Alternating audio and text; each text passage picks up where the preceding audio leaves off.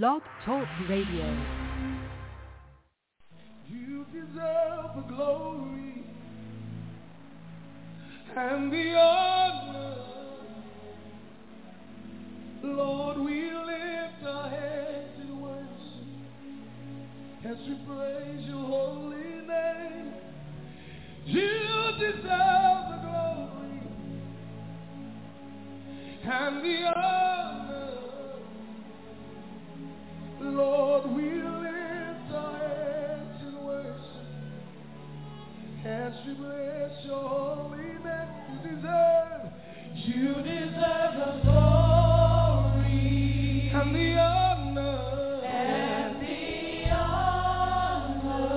Father, we love you, say, Lord, we lift our hands in worship as we praise your holy name. You deserve the glory and the honor. Lord, we lift our hands to you, Lord. We lift our hands in worship as we praise your holy name. For you are great. You do miracles so great. No one else. There is no one else like you. Jesus, there is no one else. For you are great. You do miracles so great. Nobody like you. No one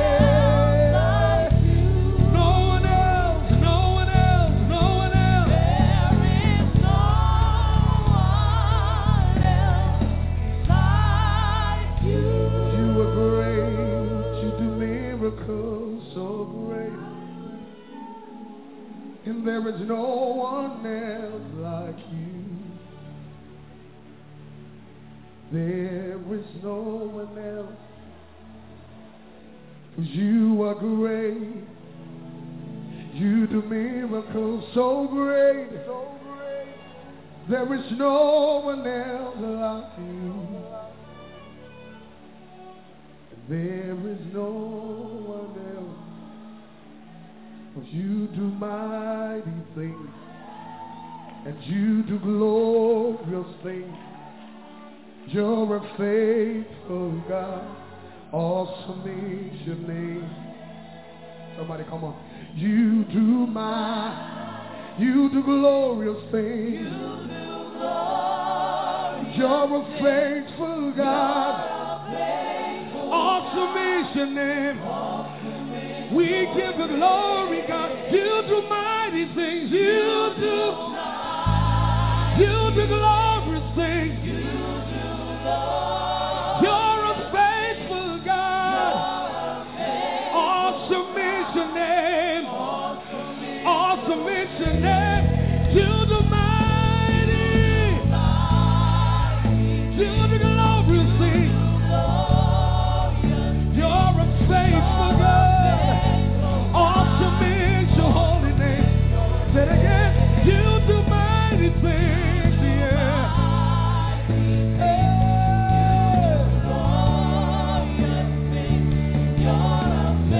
Faithful God you are. Sing it one more time. You do mighty things. You do glorious things, Jesus. You're a faithful God.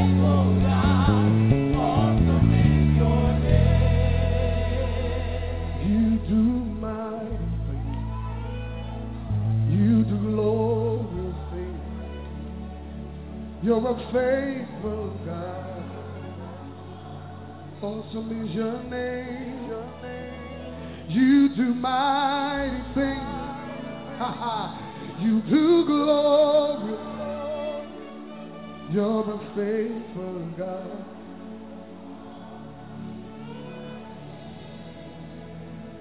Your name is Yahweh. Your name is Yahweh.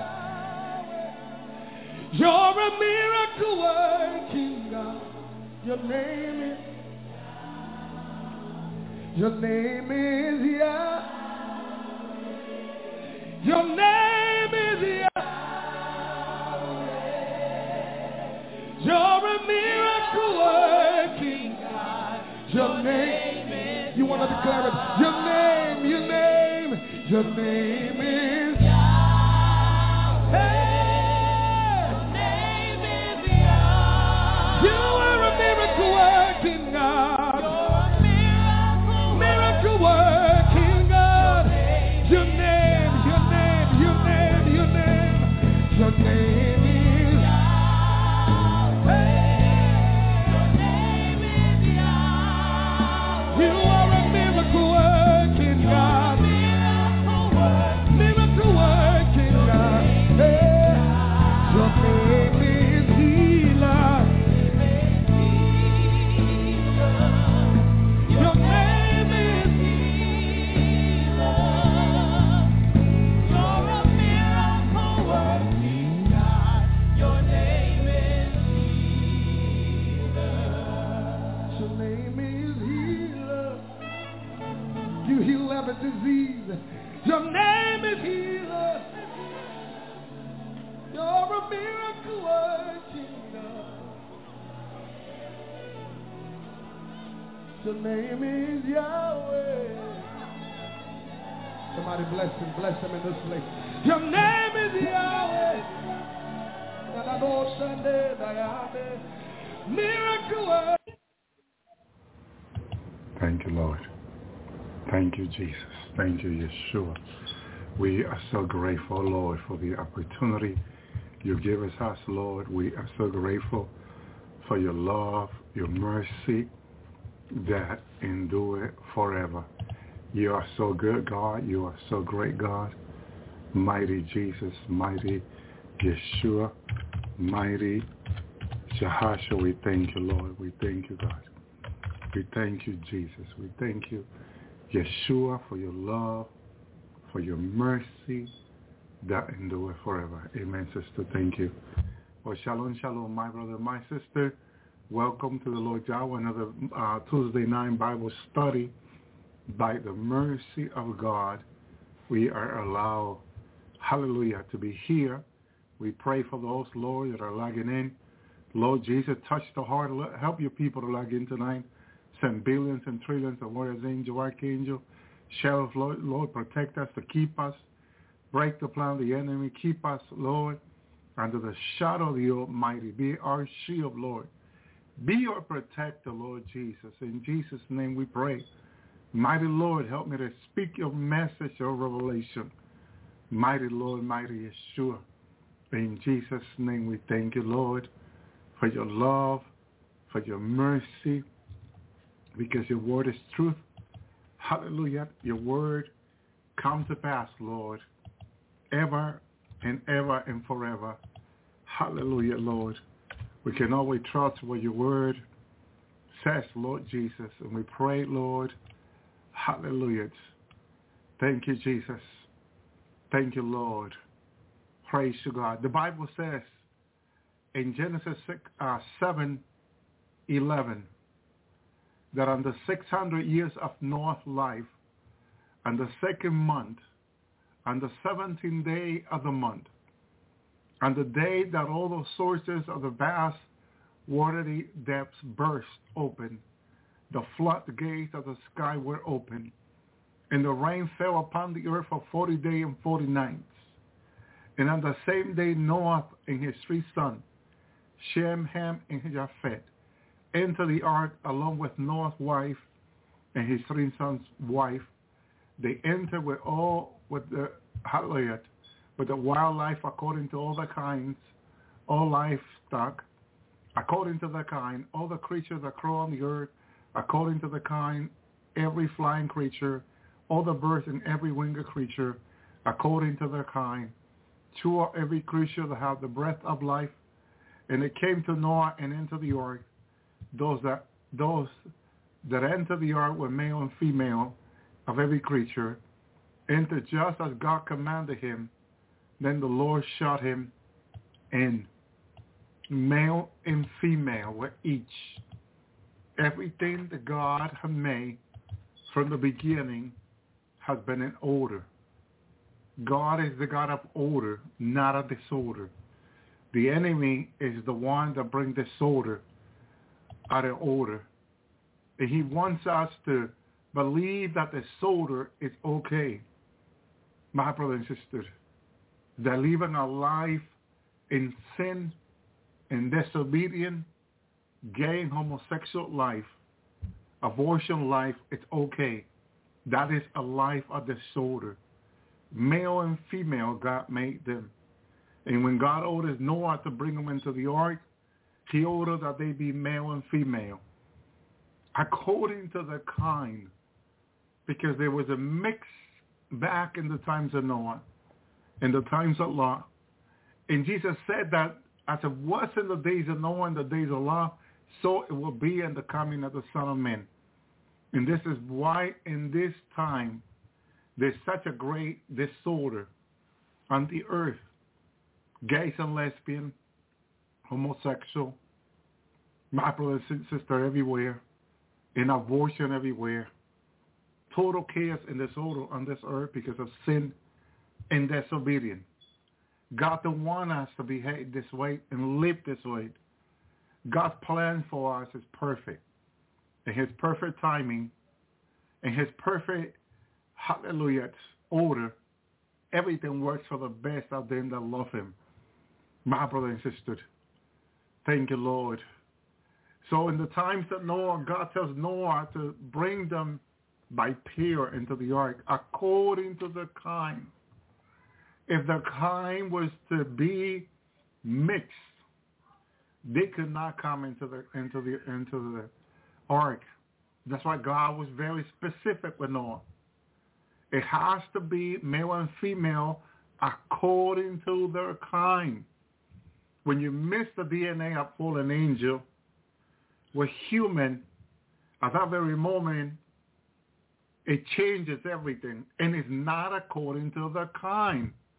When humanity took the vaccine, COVID-19 vaccine, which had the blood of fallen angel, and they got the vaccine injected into their lives, even ordered by the governments, it changes the order according to their kind. Because each family that is on the earth that is of God is according to its kind. But in the moment blood of fallen angel is injected in their body through a vaccine that's supposed to protect them, 2 weeks ago, for some reason, I had to go out. And it was something that God put in me to do. And I saw a woman that was vaccinated, a white woman, who, because of the vaccine, most of her body was black, pitch black. This is a side effect of the vaccine, my brother and sister. That back in the end of, I would say in the beginning of 2021, I believe it was still in 2020, when the Lord gave me that great vision, when he showed me that years after the vaccine, they were going to find out about the side effect that people will begin to be having, will come about on their body. And the Lord showed me, Jesus came in that revelation and took me into the years to come, I would say months to come, years, and showed me this side effect that I see today in so many videos online and family. Now seeing this white woman, skin black as pitch black, as a side effect of the vaccine. It was exactly what the Lord has shown me that we were going to see, that we were going to experience their baby being born in the hospital. After the mother being pregnant, have taken the COVID-19 vaccine, the baby is born, white parents' baby, black. You can see the side effect. There are videos online about this. My brother and sister, it is a terrible, horrible side effects that medically cannot be explained. Or it can be explained, but they don't care to explain it. Pfizer, Moderna, none of the vaccine company can be sued for this. They cannot bring suit in court for them Their lawyer looking into loophole to sue these companies, but they cannot. They have protected themselves in 18, 19 months by seeing kids without the study that they usually do, that is up to 20 years. Could have not been any good. It doesn't matter how advanced science it is. My brother and sister, it's just not, it's not fixable. It's not workable. It was not supposed to be this way.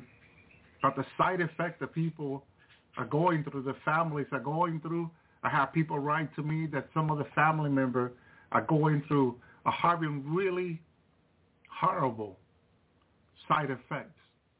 I will call those side effects beastly, Nephilim side effects in some of the family. It's the only word that can describe, Shalom, Sister Luna, what these families are going through. My brother and my sister. Now, for the past 2 weeks, the Lord has given me 3 revelations of judgment, which I'm going to share tonight. But I have to go into the Word of God first and then share the revelation. Some are very strong. My brothers and sisters, it might be too strong for some of the children. If you have children next to you, I want to warn you, because some of the images I'm going to share that the Lord showed me are very, very strong, but it's true. It is a fact of the matter of the things that are going to be coming to pass months from now. I don't know how many months. No man knows the day and hour. Day and hour was not revealed to me, but months, my brother and sister, for these things to come. From the time we're here, the Lord has confirmed to other people the judgment is practically here. Some people can discern the judgment in the spirit. My brother and sister, they're going to be strong. They're going to be hard for the humanity. As the great sin is, so will the judgment also be. My brother and sister, hallelujah. Genesis 6:5 says that when the Lord saw that the human wickedness was widespread on the earth, this is from the Christian Standard Bible, widespread on the earth, that every inclination of the human mind was nothing but evil all the time. The King James says continuously. Continuously is the word in the King James. Evil was on their mind continuously. My brother and sister, all the time is a more modern word. It just people kept thinking about evil. And this is when we have to even rebuke this thought in our mind. Supposed to have the mind of Christ. We cannot be behaving and thinking this way. My brother and my sister, we got to be thinking like Christ. Pure thoughts. Thinking of the things above, as Paul said, Shalom, Sister Regina. Very, very important. That it's all about Christ. It's all about Jesus. My brother and sister, nothing else. Hallelujah. Thank you, Lord. Praise to God. Exodus 6:6.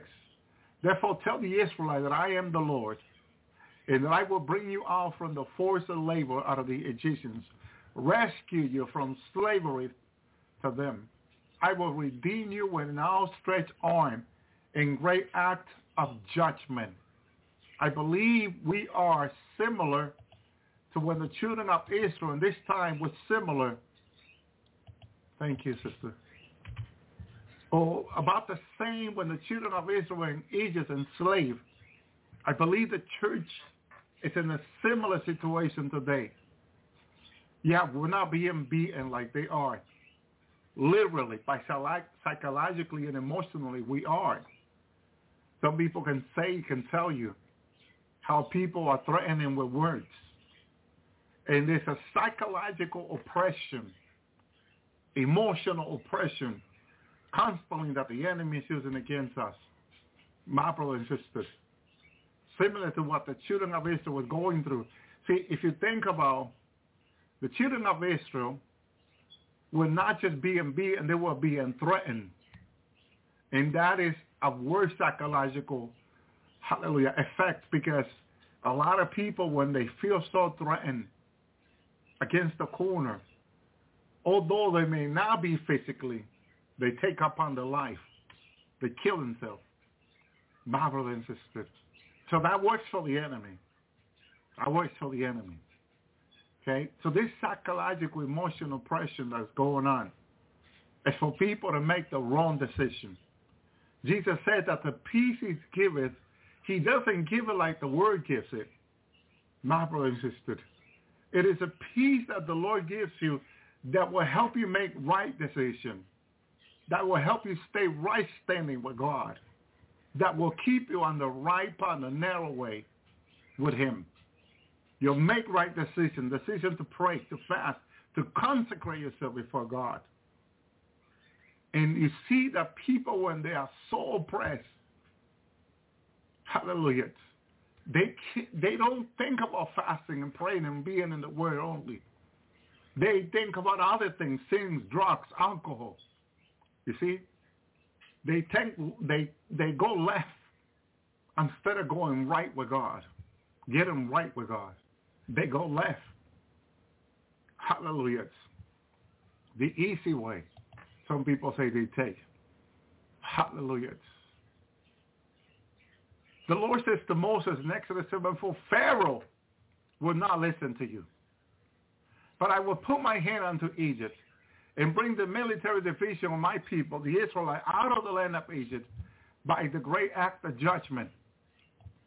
God knows that the enemies, our governments, our leaders that have gone wrong, left, are not going to listen to us anymore. They're actually rejecting the gospel. That is a sign that they're not going to listen to us anymore. That they had enough with the church. That they had enough with the preaching of the cross in the last days. God can see from heaven the behavior of our leader, of our nation, of our people, the heathen, our neighbors. They don't want to listen to us anymore. Pharaoh will not listen to you. I remember the Lord, on one occasion, I was speaking with the Lord in my overnight prayer, remember? And I said, Lord, they're not listening to me anymore. And the Lord says, I know. They're not listening to you, he says. I was having a hard time speaking to people. And I was being rejected. And I said, Lord, they're not listening to me. The Lord said, yes, they're not listening to you. Jesus said, he knows the heart of people, the heart of men, that you're trying to lead them right, but there is an oppression psychologically and emotionally that the enemy is using to lead them left. My brother and sister, away from the narrow way. My brother and sister, Pharaoh will not listen to you. God says to Moses, if Moses was one of the people that I call wise guy, he would have said probably to God, oh, I know, God, I know. He's giving me a headache all the time I'm talking to him. He's not listening. But Moses was a very humble man of God. Okay? Pharaoh will not listen to you. So people will say, tell me something I don't know, Lord. Because I'm dealing with this guy every day. I'm talking to him and he's totally ignoring me. Pharaoh will not listen to you, but I will put my hand into the Egyptians. And this is what it's going to take. 14 years ago in Massachusetts, I remember, the Lord revealed this to me in the mighty revelation of Jesus. I saw the Lord's judgment come upon America. It was a mighty earthquake that shook the entire United States. And after most of their home was destroyed, I saw people coming on their knees everywhere where they were standing. They will be cutting grass in the backyard, grilling, whatever they will be doing. I saw people kneeling, going on their knees before God, crying to God. They knew this judgment was from God. Last week, in a similar matter, after the Lord showed me judgment coming upon America and saw destruction everywhere, the dream was so strong that I said, Lord, I remember coming out of that dream, not this past Sunday, but the Sunday before. And immediately when I went to YouTube, the sister came out, hallelujah, and said that an EMP from Russia had hit America in her dream. And so I'm like, okay, Lord, will you confirm to me if I said the EMP, what's going to cause the judgment you show me? Then the Lord took me in the spirit in the months ahead. And Jesus says to me that this judgment coming up is not an EMP. The EMP is coming later, but they said this judgment will not be an EMP. This will be a judgment from God, he says to me, very clear, very specific. And the people will know the judgment is from God, he also says to me. And I was standing months from where we are now in that mighty confirmation of Jesus, looking back to where we are now. And I knew in the spirit very clear, looking back, that it was months from now. How many months specifically? No, I don't know.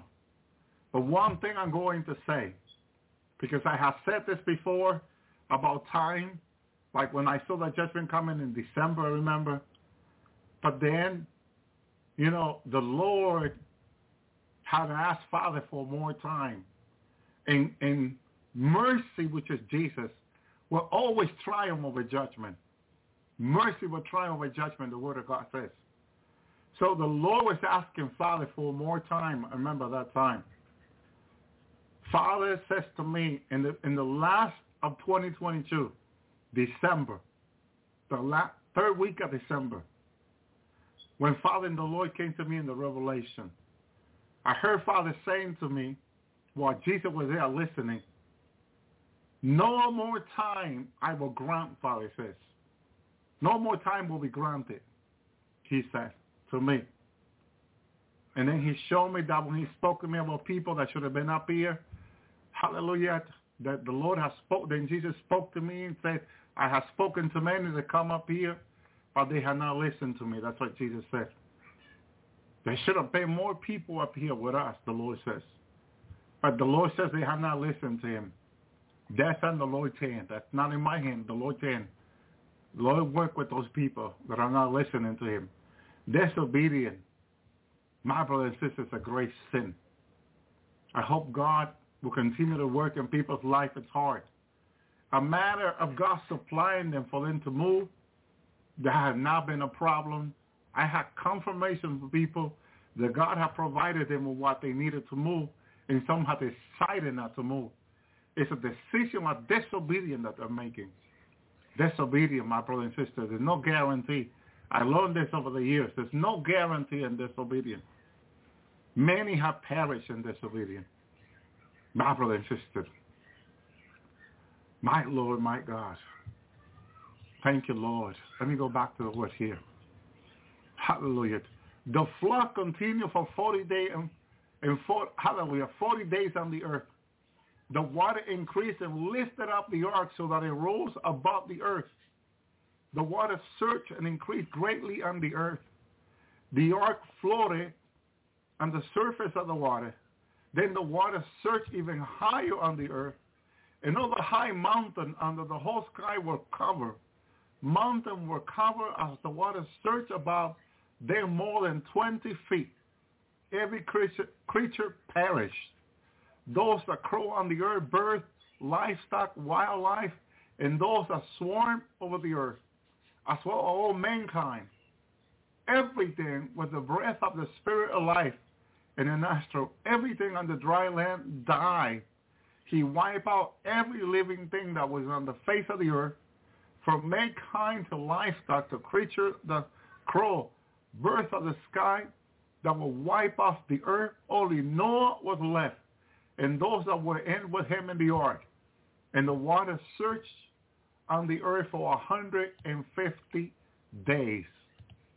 My brother and sister, this, when God spoke to Noah 40 days for 49, it was going to rain. Me and the precisions of Noah, I would have been thinking, well, 40 days, 49, let's call it 80 days. 40 days, 49, let's call it 80 days. And if you're doing math on how things are going to work out, you say, well, God said 40 days, 49. All right, at the 40 day, we're free. We're back to, everything being new. Well, that was not the case. See, this is why you cannot mask God. You cannot mask God's prophecy and say in such a day, in such a year, in such a month. Because that's where we're going to go wrong always. The Lord spoke to me about this back in 2014, 2015. Not to time anything. Because that's where we're going to go wrong. He said, don't focus on time, Jesus says to me.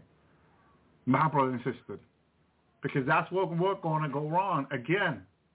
What did God say to Noah? For 40 days, 49, it was going to rain.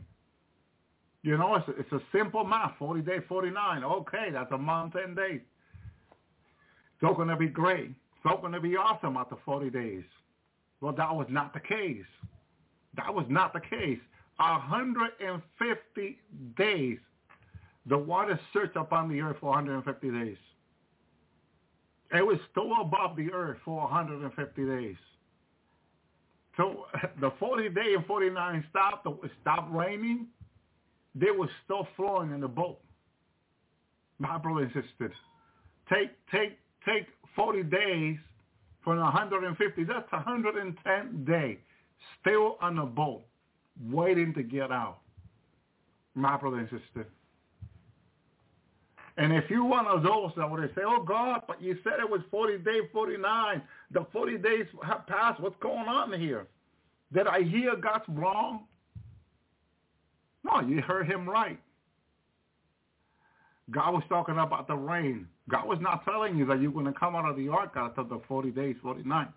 That's not, see, we can misunderstand even when God says something that is so simple, we can misunderstand it. God said 40 days and 49.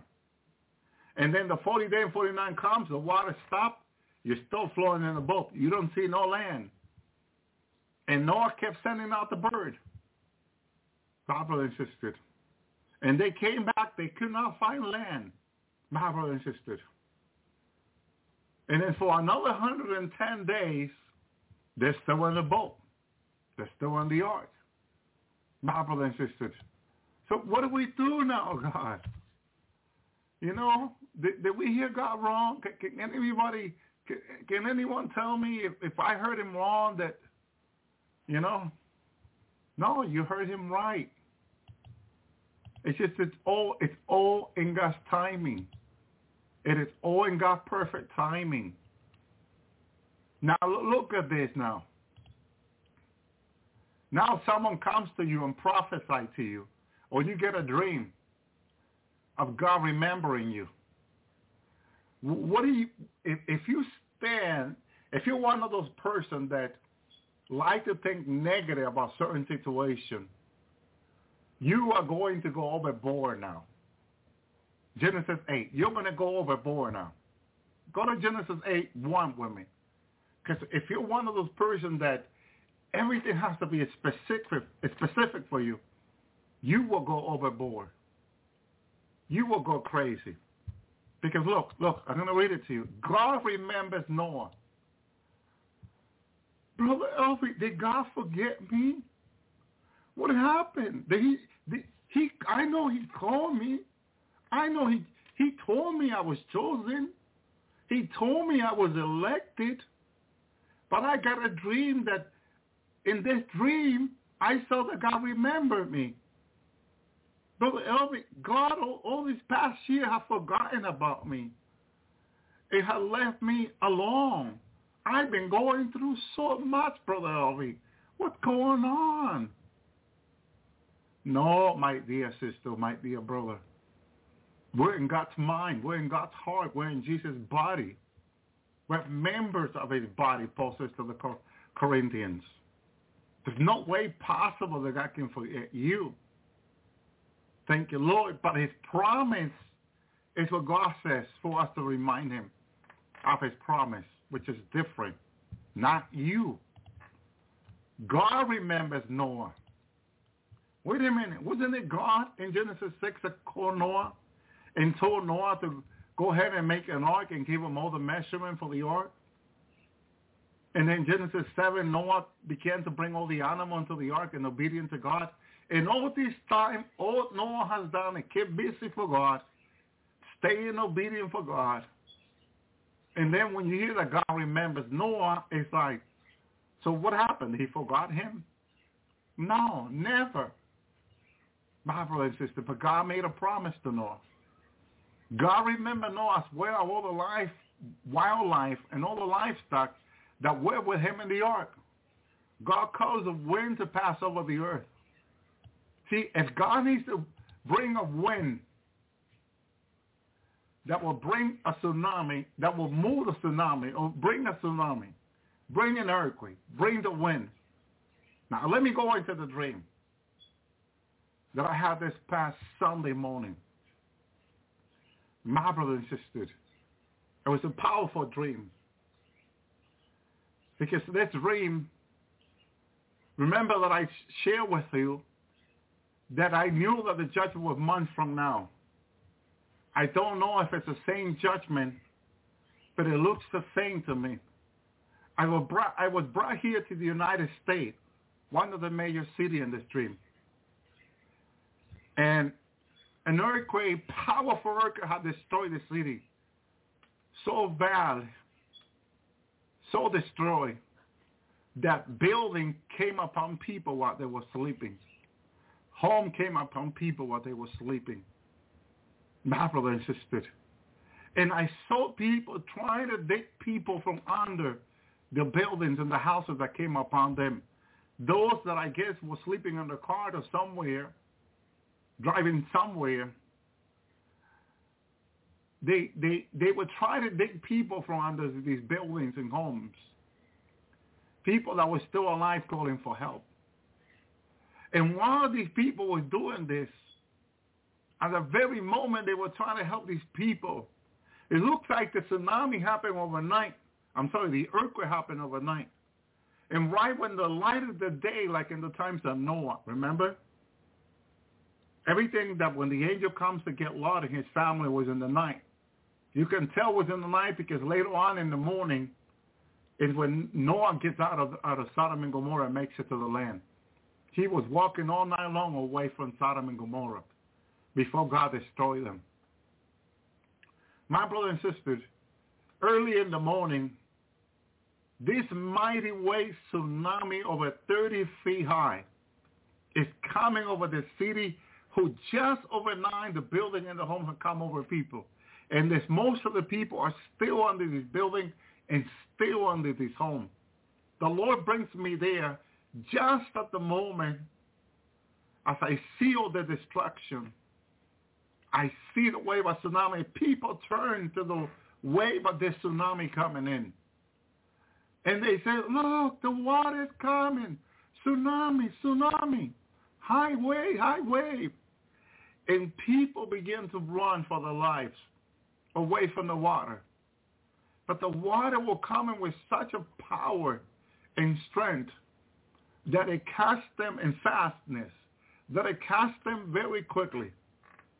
And it went over them to where I was standing. The water got to my feet. You know, that was the end of the water, because the whole entire city became under that water. I can see the body of children flowing. My brothers and sisters, I immediately reacted, because I like to do this. I like to react when something is happening, not stay inactive. Even in a car accident, I like to be active, not inactive. In other words, take the immediately action to it. Because a lot of people, when they get into a car accident, they get frozen. They don't do anything. I'm the opposite. I like to take action to it, because you can save your life and someone else's life at that very moment.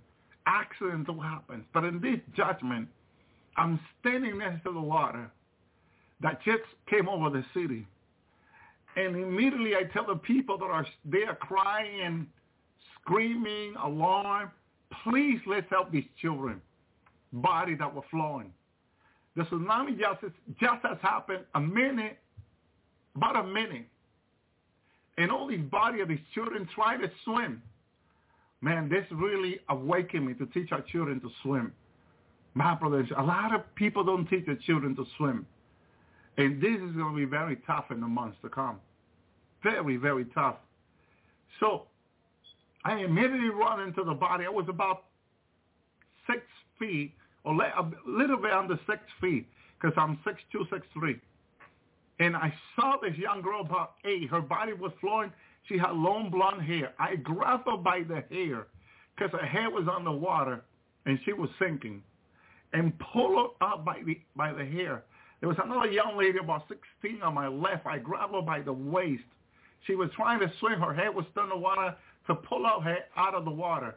As I'm pulling this other young girl by the hair, there was another one about 7 who was sinking.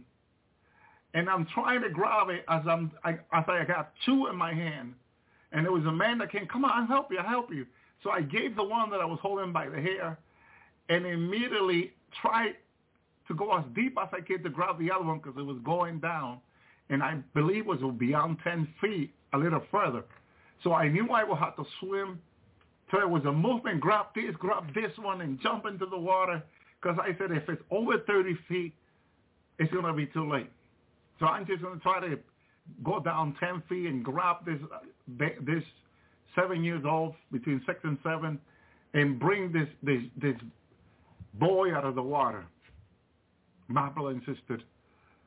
And it was, wow.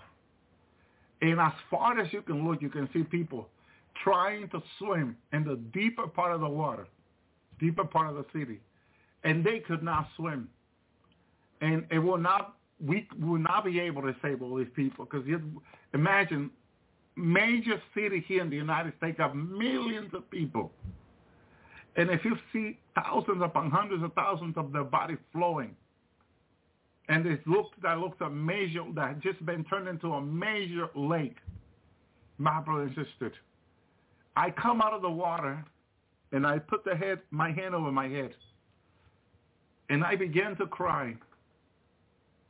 And I began to think, I began to say to myself, I've been preaching for years on the Lord's hour, telling them about this judgment that are coming. And I started thinking, what else could I have done for these people? What else? How else can I say things to them to get their attention, to get them prepared for this? I kept saying to myself. But there was something else that happens to me. The young girl that I grabbed by the waist, that I was pulling out, she turned around after I get her head out of the water and said, let me go. I want to die like my mother and my parents just died under the building. And I said, what do you mean you want to die? I'm trying to save your life, and you telling me to let you go, that you want to die with your parents and your brothers. You know, you should look forward to living, not dying. And she's, let me go, let me go. I want to die too. I want to die too. Now, like, you're speaking nonsense, let me get you out. And against her will, I took her out of the water. Now, I said to her sister, what is the Lord was saying to me? What is God saying to me with young lady that I'm trying to save her life, and she's telling me to let her die, let her go. She wanted to die. My brother, my sister. Was not I supposed to save her? Or was not I supposed to help her? My brother and sister. Or was, hallelujah. Well, Noah, hallelujah. The Bible said that the Lord saw that the human wickedness was widespread on the earth, and every inclination of the human mind was nothing but evil all the time. So this tells me that people, their mind was after evil. It was all about evil continuously. And it's like their mind cannot think normal anymore. Cannot think about wanting to live anymore. Just about dying. My brothers and sisters, the enemy is really hurting people psychologically, emotionally, even physically. My brother, my sister, the human can behave and think this way. And the Lord regretted that he made men on the earth. Was it that God abandoned people? I don't believe so. Because if not, Jesus will not go to the cross. He went to the cross. Jesus said that they may have life. He first said that John 10:10 that the thief came to kill, steal, and destroy. Then he said, but I came that they may have life and have it abundantly. His plan, his purpose, his will, his love for us is to give us abundant life. But look, hallelujah, he was grieved deeply, deeply grieved. Then the Lord said, I will wipe mankind for whom I created out of the face of the earth, together with the animal, the creature of the crow, the birds of the sky. For I have regret that I have made them. Noah, however, has found favor with the Lord.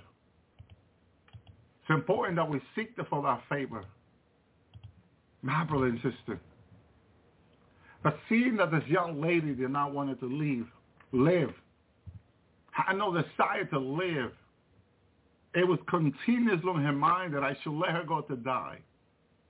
My brother and my sister. It is so sad that people behave this way. What gives them this thought, I believe, is the vaccine. The tool that the enemy is using in the last day, I believe, is the vaccine. That is putting this thought continuously because there was something back in 2021, a survey related to the vaccine, where they say message was being flowing to the people that are vaccinated from the server. Message was going continuously to them from the server, from the AI. And I believe that what is being put into the AI and the mind are continuously mind manipulation message. They're being manipulated. 5G AI altogether is manipulating people's brain. This young lady, although I desire her for her to live, she wanted to die. And I can see in her mind this was going on continuously. That the vaccine was making her, the RFID was making her have this thought going in her mind continuously. The thoughts were for her to want to die, going in her mind continuously. I can see it in the spirit through her mind. I could discern it, that what was going through her mind was what Genesis 6 says, was going on continuously, non-stop. It was like, so she will now make choices on her own. Her choices will be made. Her choices will be injected into her mind, will going through her mind continuously. It's what I saw in this young lady. It's what God helping me to understand. That what I saw in this young lady was not normal. She practically had no control over her mind. Why they have injected in her body is what was causing her to think this way. My brother and sister, just like in Genesis 6, the inclination of the human mind was nothing but evil all the time. My brother and sister, it's like whatever they injected into them were causing them to think this way, act this way, behave this way, live this way. That's what I saw in this young lady in the months to come. I remember the Lord showed me that right going into the Great Tribulation, there will be a mandate for the RFID, which God has shown me is the mark of the beast. There was a mandate. And I saw the troop being directed by Obama, being sent all over the U.S. to vaccinate people, even against that will. I saw it. God showed it to me. Father spoke to me while this was happening. And God, the Father says, I will allow this because of this sin and evil. Hallelujah. It's a punishment for the evil that my brothers and sisters are participating or doing before God. Hallelujah. It is sad, but it is also the truth. Hallelujah. Number 14:11. The Lord says to Moses, how long will these people despise me?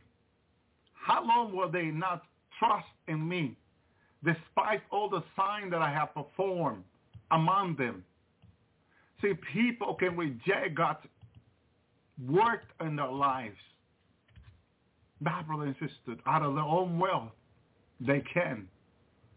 My brother and sister, sad. Number 33, for meanwhile, the Egyptians were varying every firstborn male the Lord has struck down among them. For the Lord execute judgments against their God.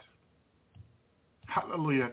These fallen ones that they worship in the world today, God is going to execute judgment as he did in the God of the Egyptians. My brother and sister, God executes judgment against their gods, the Bible says. No coincidence what's happening today with these fallen ones that they're welcoming in secret. Judgment is going to come. My brother and sister, sad, sad. Hallelujah. God have mercy. Thank you, Lord. Thank you, Jesus. Deuteronomy 32:41. When I sharpen my flashing sword, my hand take hold of judgment. I will take vengeance on my adversary, repay those who hate me. Right now, the world is expressing a great hate against God in the church, against his Christ. But God said he is going to take vengeance on his adversary and repay those who hate him. This great hatred, I said gay hatred, great hatred against the church and the gospel. God said he's going to repay them with judgment. My brother and sister, sad. Hallelujah. Sad. Praise you, Lord. May God have mercy. Hallelujah. Thank you, Lord. Thank you, God. 1 Kings 7:7. He made the whole of the throne where he will judge the whole judgment. It was paneled with cedar from the floor and the rafter to the rafter. That was in I think in the time of Solomon. My brother and sister. 1 Kings 13:1. A man of God came, however, from Judah to Bethel by the word of the Lord, while Jeroboam was still standing beside the altar to burn incense. Hallelujah. God always sends his messenger to warn. The men of God cry out against the altar by the word of the Lord. Altar. This is what the Lord says. A son will be born to the house of David, named Josiah. He will sacrifice on your priests, the high place who are burning incense on you. Human bone will be burned on you. He gave a sign that the day he said, this is the sign that the Lord has spoken. Altar will know he ripped apart. The ashes that are on it will be put out. This is 1 Kings 13:1. And when the king heard the message of the man of God had cried out against the altar of Bethel, Jeroboam stretched out his hand from the altar and said, arrest him. But the man stretched out, hallelujah, against him whither he could not pull him back to himself. And the altar was ripped apart, and the ashes put out from the altar, according to the sign that the man of God had given by the word of the Lord. This man moved in supernatural power of God, and the army of Jeroboam, the king of Israel, could not stop it. The church is going to be changed and transformed in supernatural body, and we're going to be moving in and out. And the army of the United States, Russia, and China, and North Korea will not be able to stop us. They'll shoot at us. As the Lord showed me the army of China, as they invaded the United States, they were shooting bullets straight to my head. But the bullet was not penetrating my forehead. My brother and sister, the bullet was like a bad mosquito biting me, like a bad mosquito bite. Nothing else. They would shoot the sniper of the Chinese army would shoot the bullet right between my eyes, right on my forehead. I was actually hiding my face because the sniper kept looking for my head, my brother and sister, to take me out. And I was moving faster than the bullet. And they were having the hardest time of their life to keep up with me, even though their vassal may be controlled by AI, which is a lot faster than human. Still, I would move faster than what the AI could move. They were trying to keep up to my movement. I was moving faster than light, faster than sound. They can move maybe 10 times faster than sound. I can move 1,000 times maybe more faster than sound. They were having the hardest time to keep up with me. I was moving around the United States trying to help our people. I can see people hurt, being shot by this, hallelujah, Chinese army. I can tell you their armor was very good. The sniper was very well trained. They've been training for many years on the ground. The United States knows this. And when they were released in the months to come, after the church transformed the church, I was one of those that the Lord sent to help other people. And I was going around the United States. I can see major cities destroyed. And I was moving, looking for family. I will find family on the bridges, but the bullet cannot penetrate. My brother and sister, something I could notice is that the snipers can curve the bullets. I heard about curving the bullet. I believe there was a movie they made where the bullet can be curved to kill the enemy. And that type of technology, you see it in a Hollywood movie, you think, that's just effect. It's fake.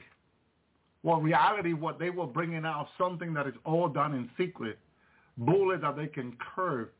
Bullet that they have made that it can go around and kill the person, the exact person that is shot. That it could be behind wall, behind thing. And I noticed family that were behind bridges, how these bullets can go around and kill some of the members. So I quickly ran, actually flew, because I can fly faster than bird, faster than Superman. My brother and sister, faster than the Flash. And I went around and covered them with my body.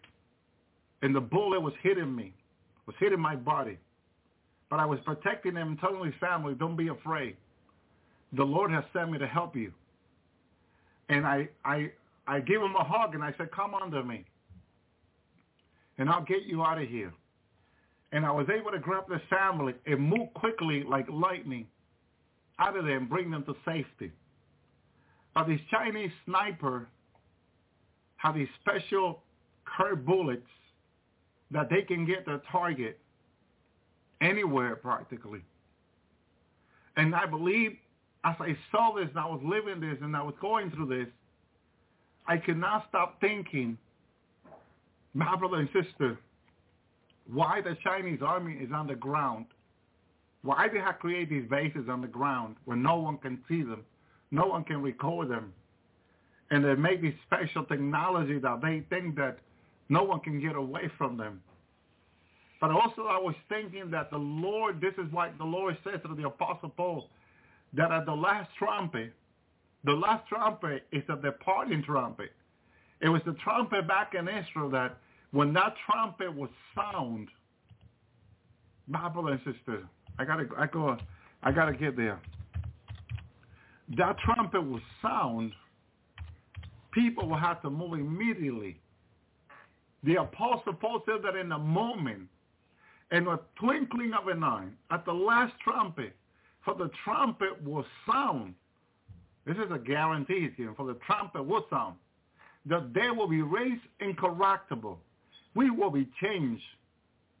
This trumpet that Paul is talking about, it was exactly what I was living in my glorified body.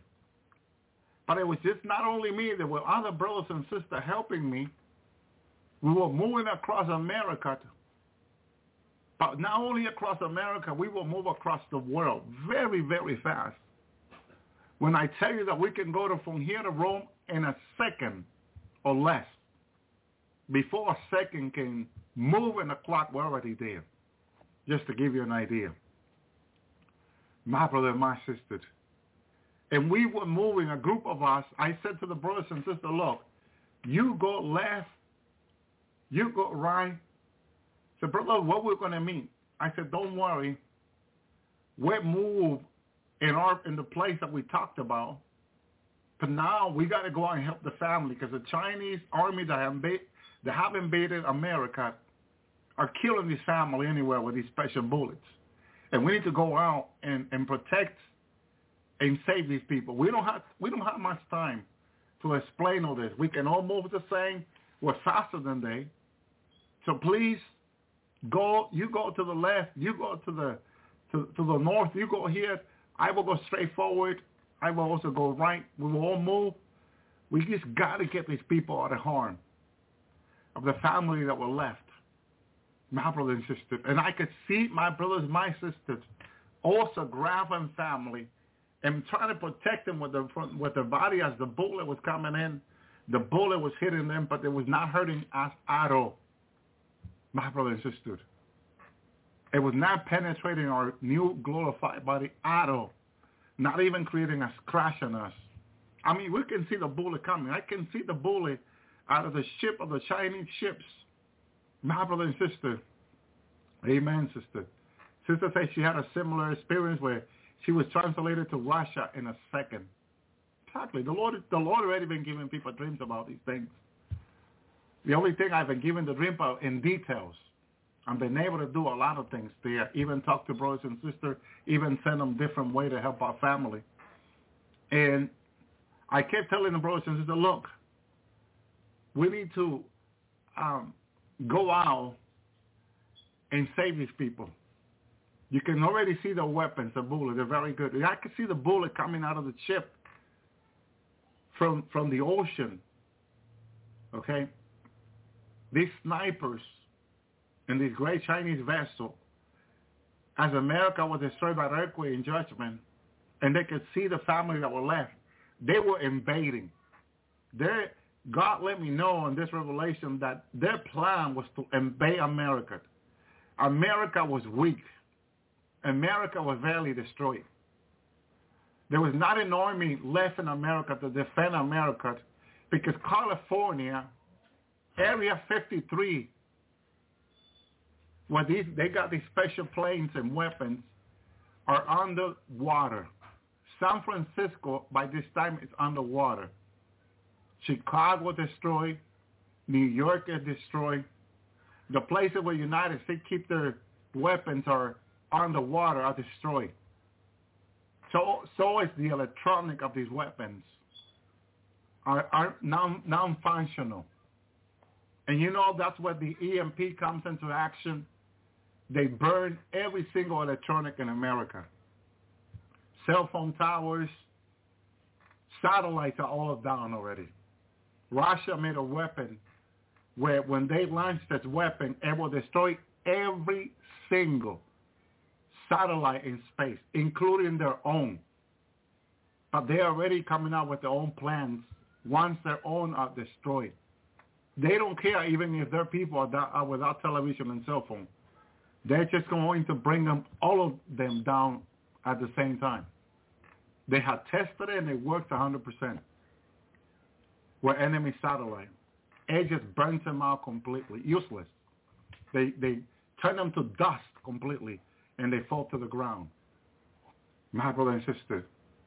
So at this time, I'm looking to the Chinese vessel up in the sea coming this way. I noticed that America at this time is completely surrounded. There were no U.S. soldiers defending America in this revelation. America is completely surrounded by the enemy, by the Chinese. Of course, the Russian, the Lord has shown me, will participate. North Korea will also participate. The president of North Korea have asked China and Russia that when they take over America, he wants to send in his army. North Korea has requested this. And of course it's going to be granted. He's going to send an in-ground army, which I saw them shooting people, most made of women. They were taking out America easily with their guns. My brother and sister. They feel that they really need to punish this nation severely. So in this revelation, the Chinese army is in the coast. And the sniper are sending in bullets, very intelligent bullets, hitting anyone who is alive. I also knew that every single bullet is like they say in the movie, that the bullet had the name and last name of the person that they made it for. That the bullet is so intelligent that when they send it in, it comes in very fast. I knew this. And it can travel for hundreds of miles. This is the other part that shocked me. These bullets are very special. And they can travel for hundreds of miles. And they were coming inland looking for the person that it was sent to. And if the person will be anywhere, if the person is in the house, can go through the glass window, straight to the head of the person. But we, with non-glorified body, had this intelligence. We knew what the bullet immediately can do. And I started raising my hand, blocking the bullet. The bullet would hit my hand and it would fall to the ground. Immediately, as soon as the bullet hit my hand, it became useless. My brother and sister. And for a minute, I thought the bullet was made of plastic because it caused me no harm at all in my glorified body. So the same thing with the other brothers and sisters. But I was really telling my brothers and sisters, let's save more people as much as we can, because the bullet was coming in. So we were moving around quickly, saving family, grabbing them, covering them as the bullet came in, hitting the bullet down, just blocking the bullet, having the bullet hit us and not the other family, because we noticed that the people, the normal people, regular people, easily they can kill them with these bullets. And one time I saw this person under the bridge. The guy looks like in one of these people you see on YouTube, they like to live outdoor and have all these things for outdoor, the vehicle, everything. He was hiding under the bridge from these bullets that were coming in. A bullet came around the bridge looking for him and boom, hit him straight into the head. And I saw his body fall back a few feet away from where he was standing. As the bullet hit him, it just boom, flew back into the air. And I could see the blood coming out of his head.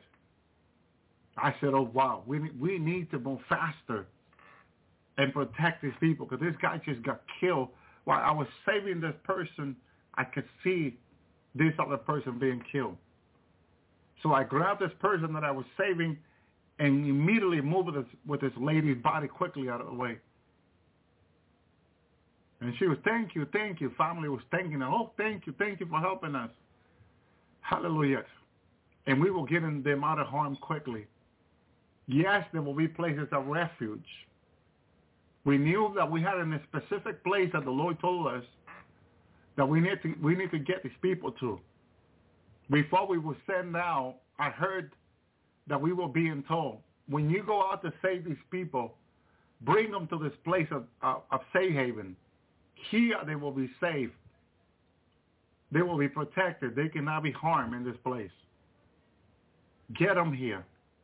They'll be safe. And we say yes, and then we went out. And we started moving around the country like lightning, fast, faster than the Chinese bullets that were coming in.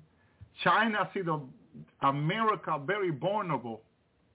See America falling. Instead of coming in to help, their hatred and anger for this country truly manifests when America is so weak and America cannot defend itself. My brother and sister, they take advantage of the weakness of the destruction of the California and all these major cities. And they come in immediately to take over America. Of course, they want to go in whatever's in America. Hallelujah. I noticed that they could see us saving these people. And then now what they were trying to do is we're going to use more bullets against these people. Because when we stand next to the person protecting their body, the sniper can see through the telescope and they zoom into us Now they were washing us clothes.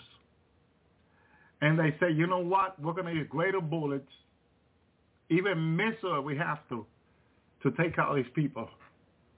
My brother and sister. But it didn't matter to us whether they used greater bullet, because at one time they sent a missile. This missile was following me around very, very fast. I was moving around in seconds, getting away from this missile they sent against me. But I noticed that at one time I could not deceive this missile. They have some kind of technology in the head of this missile that it can track me and look for me to try to take me out. And I said, oh, no, you're not going to do so. So I ran very fast to a train track, looking for the train, an empty train. Looks like it was an abandoned train. To try to see the missile going inside and moving out quickly, how the missile hit the train, and that's how I was able to get away from the missile. We're gonna come up with our own idea in a glorified body how to get away from these missiles and weapons. My brother and my sister, and all these comes within seconds. Our mind, we got this intelligence. We can see better than the telescope, and so much more. We can see beyond wall. We can see what they're thinking, what they're planning, what the plan is. I knew that the idea was to take over America. It really didn't matter to us because we were not being raised to protect America. We were raised by the Lord to save the people, help the people. So the church is not here for political rightness. My brother and sister, we're not here to run for president. Okay? We're here to protect the people that God wants to save. And the Lord sending us out to protect those people, help those people, and evangelize them. Lead them to Christ. And tell them, look, you see what the Chinese are doing. They're going to take over this land and kill people. You need to receive the Lord. You need to get right with God now. And the people, as they see so much killing and so much, yes, they'll confess the Lord right there. They'll get right with God. My brother and sister, it'll be easy to evangelize in this way. How it's being shown to me. It'll be very easy to tell people to repent because they can see the major destruction. It's like the Lord said to me last week when he showed me this judgment coming up in months. He says they will know that this judgment is from God. Okay? They will know it's from God, he says. So there will be a knowing awakening, if I can call it. When the Lord brings this judgment, I can see in people's mind, in the spirit looking out. I can see in people's mind all over America, those that remain alive. I can hear people saying, wow, this judgment was from God.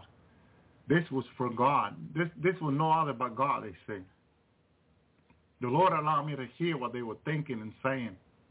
And the spirit, to the time coming, they were saying that they knew the judgment was from God. My brother and sister. So before we say China, Russia, North Korea, no, those judgments are coming. Yes. Yes, they are. But this judgment from God is also coming because it's God calling people to repentance. My brother and sister. I remember the Lord saying to me a few years ago, because I said, Lord, look at the few people I'm talking to on the Lord's hour. There should have been more people listening. And the Lord says to me, don't worry, my son. And the time to come, they're going to flock to your program to listen. And he showed me. The chat room, as people started coming in, you can see hundreds and hundreds and hundreds of people logging in to listen to. Because the Lord said every message I have given you is going to come to pass exactly. He's going to make sure it is. He says, they will come, he says to me. He showed me. And I saw it. My brother and sister, right now, people sees everything going good. No judgment. Some of God's people can discern, my sister was saying to me on the phone today, how close the judgment is. She said, it's true, brother. It is for the month. I can feel it in the spirit. It's close. Those that the Lord is talking to, or those that are talking with the Lord, can discern it in the spirit. My brothers, but those that are not right with God, that everything is going in the lukewarm and the backsliding, they don't see nothing happening. They say, oh, these people have been talking about judgment for years. And they are overlooking, not getting right with God. And that is wrong. That is very wrong. That's a big mistake they're making. Because God talked about sudden destruction in his word. Not my word, not the word of the apostle, the word of God. Sudden destruction will come upon them. As a pregnant woman, my brother and sister, it's coming. It's close. So Paul said in a moment, in the twinkling of an eye in the last trumpet, for the trumpet will sound, the dead will raise incorruptible. As Paul said to the Thessalonians, the dead will be risen first. Then we that remain alive will be changed and transformed. Will be changed, he says, for this corruptible body must be clothed with incorruptible. What I like, and the other part I like about this, the new body is, in this mortal body, it must be clothed with immortality. Oh, I love it. I love it. Paul, I love it where you're going with this here. It's really beautiful because I have experienced it and I love it. I tell you, I'm looking for it almost every day to come into my incorruptible immortality. Hallelujah. I'm body that will not die. Like an angel body, like the Lord's body. Bulletproof. My brother, time-proof. Speed-proof. We're going to move faster than light and lightning and sound. My brother and sister, it's ready for us. It's up to you now to be obedient and be in daily repenting, getting ready every day to receive your body. Come to your immortal body, incorruptible body. Hallelujah. Your bulletproof body. You don't need to wear a bulletproof vest like the army's using, like the soldier do. No. Your body will be bulletproof. That's what the Lord allowed me to experience. They hit me. They hit me between my eyes. But they did not kill me at all. You know, what greater than what God has for us, my brother and sister? We cannot be wasting time when time is not for us to be wasted. Look at the audio play on Sunday for people to see that other prophet, what God is speaking to them, what God is saying. And there are hundreds more prophets, maybe thousands more, that God is speaking to about this judgment that is about to come. So we don't focus on the world right now. Let the world go on with their life. We focus on Jesus right now. We're seeking the kingdom of heaven first, right now. We know that judgment is coming. We don't focus on that. We focus on Jesus. But we do prepare, as I was telling Brother Tony today. Brother, we need to prepare. We need to have what we need. See, the judgment is for the world. But we're still in the world. We're still here.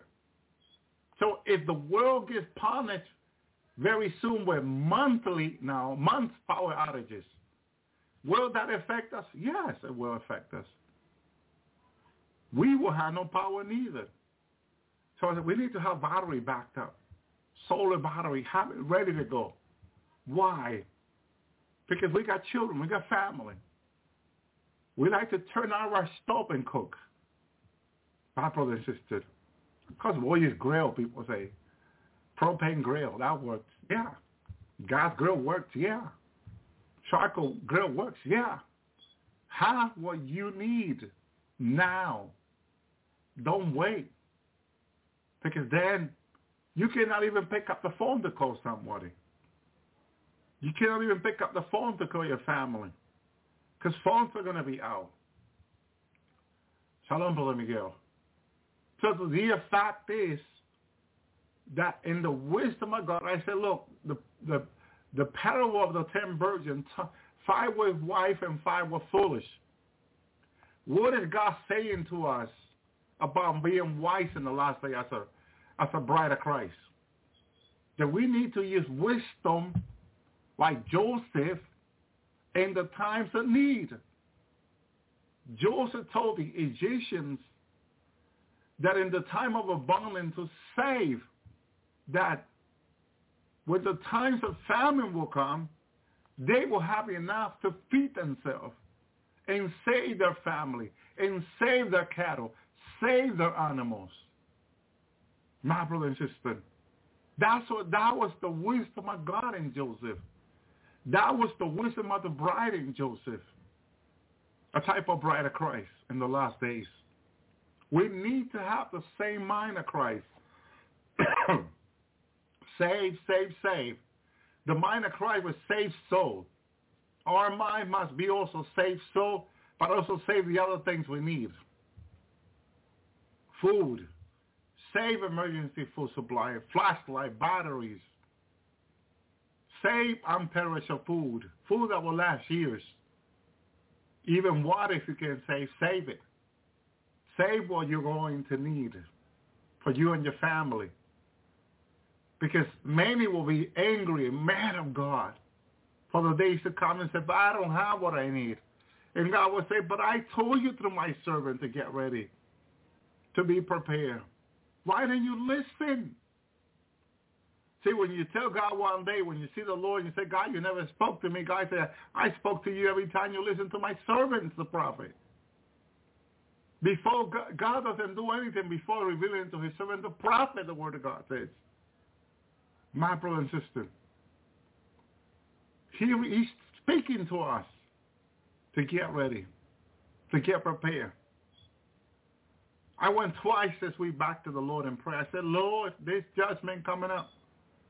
Said yes. He immediately said yes to me. Went back, Lord, he said yes. Now the word, what are you asking me more about? What else do you want to know? I'm already showing you what's coming. Now wisdom comes into place. If you lack wisdom, ask of God, and he will give you without reproach, the Bible says. But ask with faith. Because if you like asking without faith, it's like the wave of the sea, the Bible says in James 1:5. Ask with faith, my brother and sister, for wisdom, and read Proverbs. Begin to read the book of Proverbs every day, and go back. If you think you didn't got no wisdom, go back there and pray before you read it and listen to it and say, Lord, please increase my wisdom as I listen to Proverbs. Please, Lord. God will not fail when you ask. See, it's when you do it without asking, it's a type of pride. When you do something without asking, it's a type of pride. The Lord let me know this week. When you do it without asking, it's pride. When you ask before you do it, it's humility. He reminded me. Oh, thank you, Lord. We need to be reminded. Because we forget. That's normal in human beings. For the lack of food and the things in food that are not there anymore, the vitamins, the benefit for your body, they're not there anymore. Your mind is not going to, you want to go beyond 5% and 6% of your mind, 7%. It's very hard to do so. It takes a lot of vitamins for your mind to work beyond that. The rest of your brain is sleeping, snoring, people say. So please understand, we need to ask the Lord to help us. My brothers and sisters, in our daily life. So try to save these children in the water. After the earthquake hit this great city, and this great tsunami hit the city, it created a 30 feet deep into the city of water. It's hard to swim without an equipment into 30 feet water. And then all completely dark. You could not see the bottom of the lake, because now the city became a lake. And all these children's bodies flowing all over this lake. And I was trying to say with other people, I kept yelling at people, please, they continue to help these children. It looks like they don't know how to swim. And that's why I tell you, please to try to teach your children, your grandchildren, to swim. Please teach them. Teach them. Teach them how to swim, please.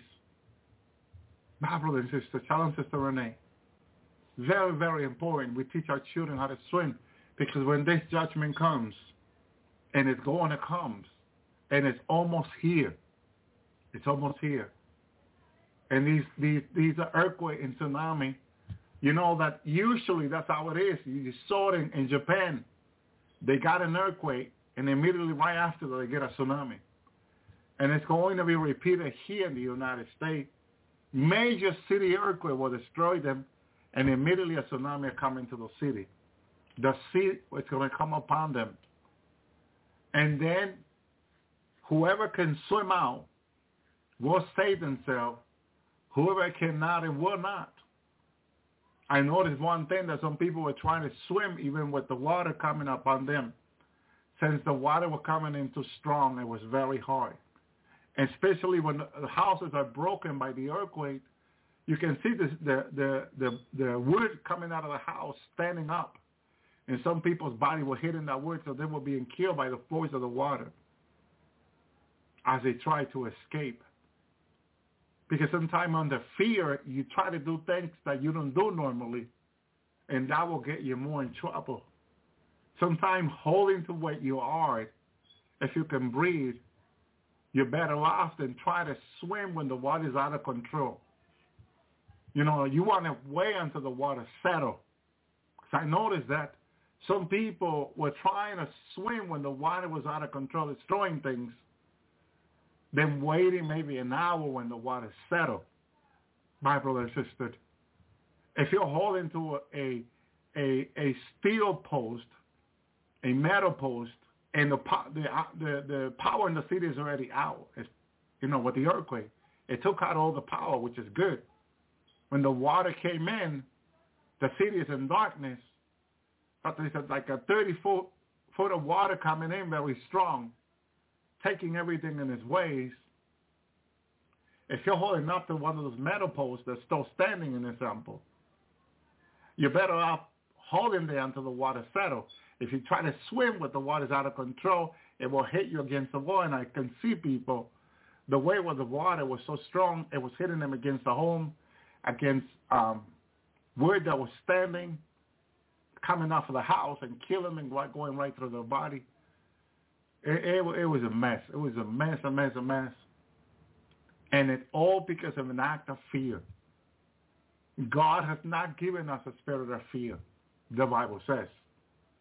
My brother and sister. See, and the moment you react to things, what the Word of God says, okay, yes, electrical pole and water. But see, the earthquake took out the electricity.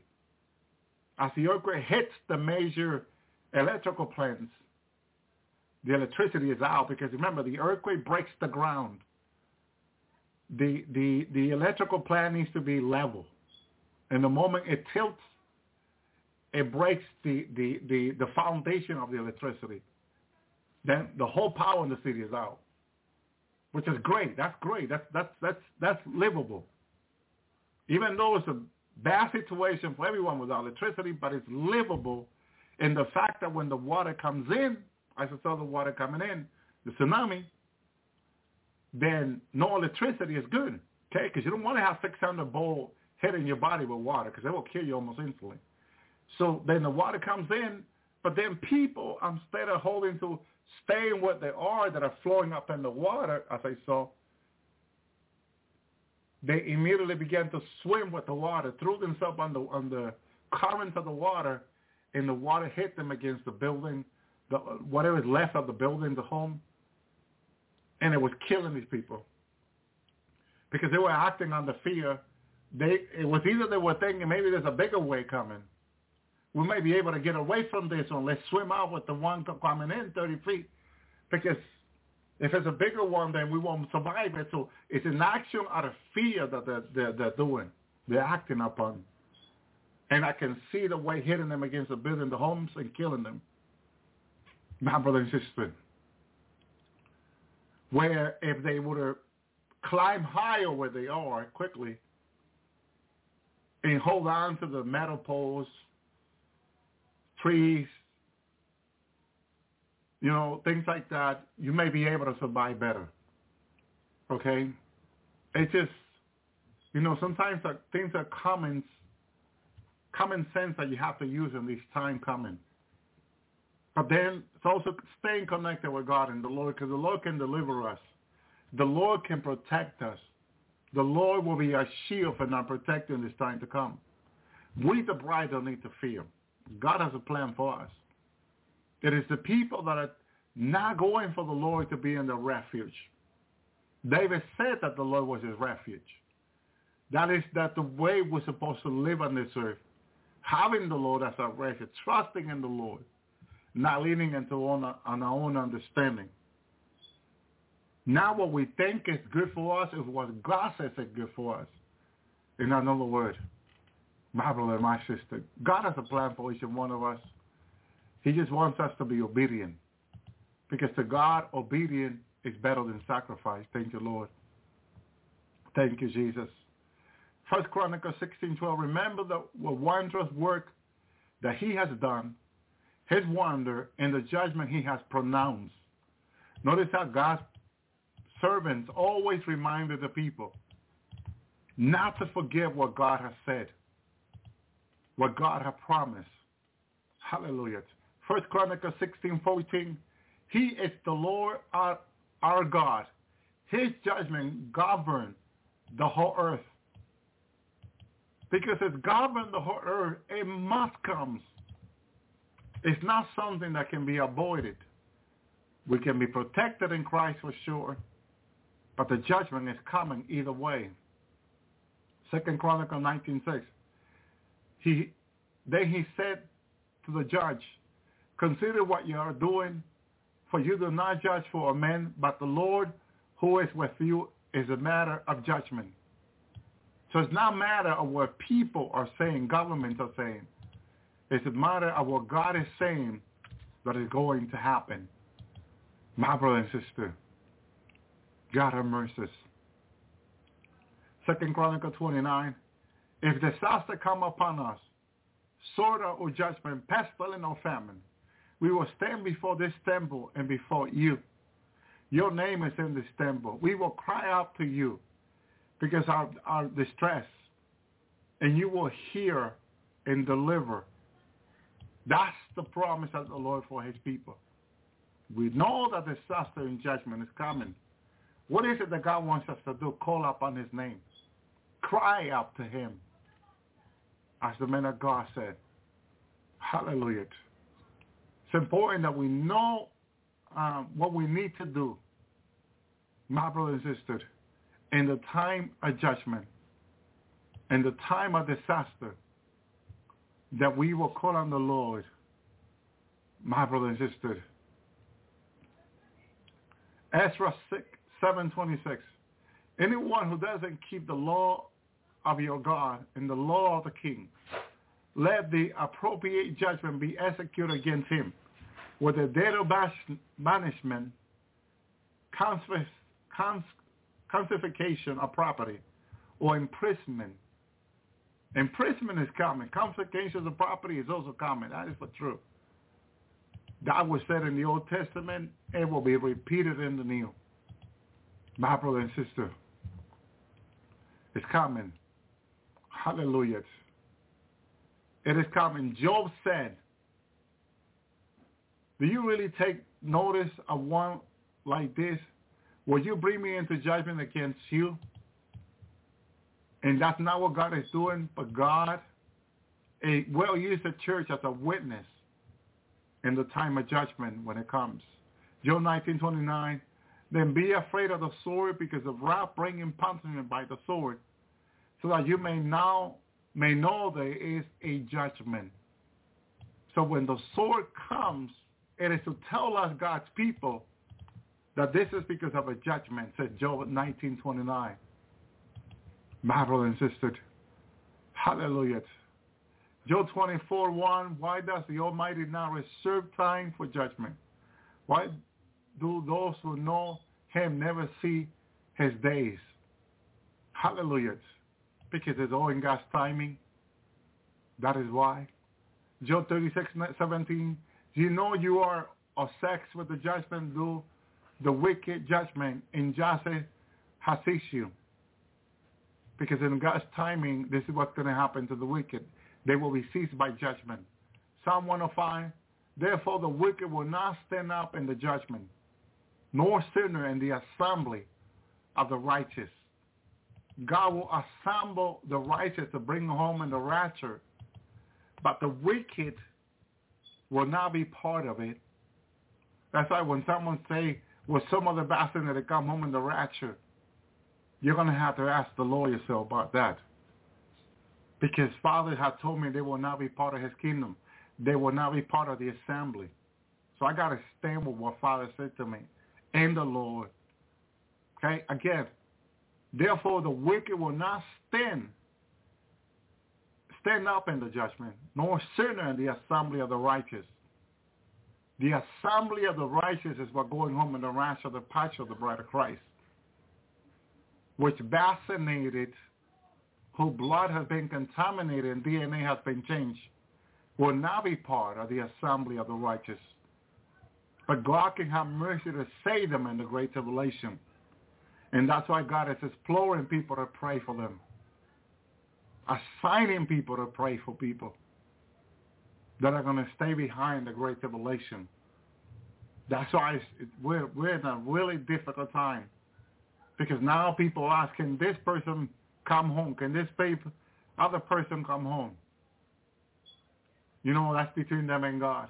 And we just got to tell people to pray for their family. Just pray for them.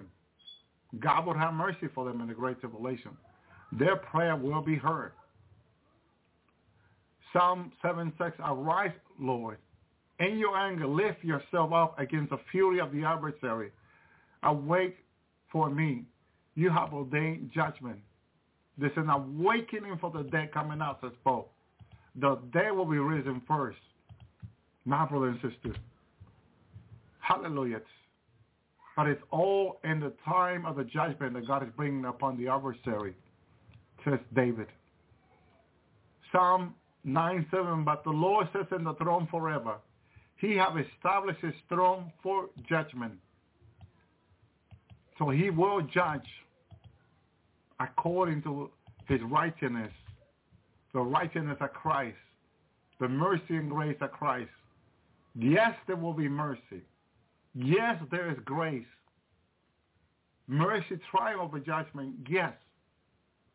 But judgment comes, my brother and sister. Psalm 9:8. He judges the world with righteousness. He executes judgment on the nation with fairness. My brother and sister, I believe another translation says with justice. Justice. With fairness. So he judges the world with righteousness.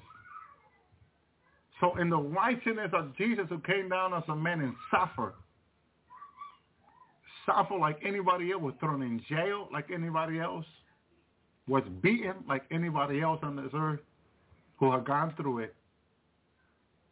My brother and sister, he had gone worse than anybody else before him to punishment and judgment. But he opened not his mouth. He did not complain. Complaining is a type of lack of faith. He did not say, I'm not going to do this. I can't take it anymore. He never said that. He just says, Father, please, if it's thy will, pass this cup from me. But even in his weakness, he sought to seek Father's will. If it's thy will, pass this cup from me. Notice that in his weakness, if we can say weakness, he say, if it's thy will. In every direction he was being tempted, he was being pulled, he was being pushed, kicked, spat, slapped. But now my will be done, but thy will be done. It says that his sweat in Gethsemane, it was like a great drop of blood. That's when the body has been beaten so much that liquid in the body comes out blood. His sweat was like a great drop of blood. My brother and sister, that's the abuse of the body, where your body medically, your vein, your body vessel began to cave. Your body blood vessel, that's where your blood travels. When your body is abused greatly, your vessel breaks. And what comes out of you is blood instead of sweat, water. There's a process when you sweat, when you exercise and you sweat. But when you stop sweating and it's blood coming out, that's, I forget the medical word for it. There's a medical word called, specifically when your body, instead of being sweat, is blood. And that's what the Lord's body was already going through, my brother and sister. Notice that at that very moment in Gethsemane, he was not being beaten yet. He was not being punched. Physically, he was not being beaten, abused physically. Not yet. This is when they were coming to arrest him and throw him in jail. So why is his body having this reaction? It's like someone blood coming out of their mouth. That's a reaction of the body caving. My brother and sister. And so what he was going through is similar to what we go through. Right now, the church body physically is being affected in such a way, like the Lord in Gethsemane, my brother and sister, that you're seeing all these reactions on people getting sick, migraine, headaches. This virus they have released upon the air, over the world, contaminating our food, our meat, our cow, the grass, lettuce, tomato. You can plant in your garden tomato. You can grow your own tomato. And you say, this is the best way to eat them. Well, they knew this years ago. So the reason they send these biological, because it is a biological weapon anyway, air to contaminate the air and contaminate your food that you grow in your garden. So when you eat it, you still get sick and need to run to the hospital so you can welcome the COVID-19 vaccine and much more. My brother and sister, back in 2013, when they were introducing the RFID, according to UN doctor, people that got in the RFID began to experience healing in their body, which they can never say the RFID will heal. But that's what people began to experience, that they got the RFID in the right hand. What are they trying to tell people? That they need a device, a mark of the beast, in order for them to be better. But it's not going to make you better, but that's what they want to make people believe. The men with the devices can make you better. No, the devices of the wicked, says the Bible, are for evil. That the vaccine is under the devices of the wicked. Do you know that? Those vaccines are under the devices of the wicked. The RFID is under the devices of the wicked. The devices of the wicked are for evil. My brother and sister. So they're giving you evil devices, making you believe that they're good for you, that they're going to help your health. But they are the one causing your health bad, to being bad, to being worse. This is what God is saying to us, for us to call upon him, for us to trust him.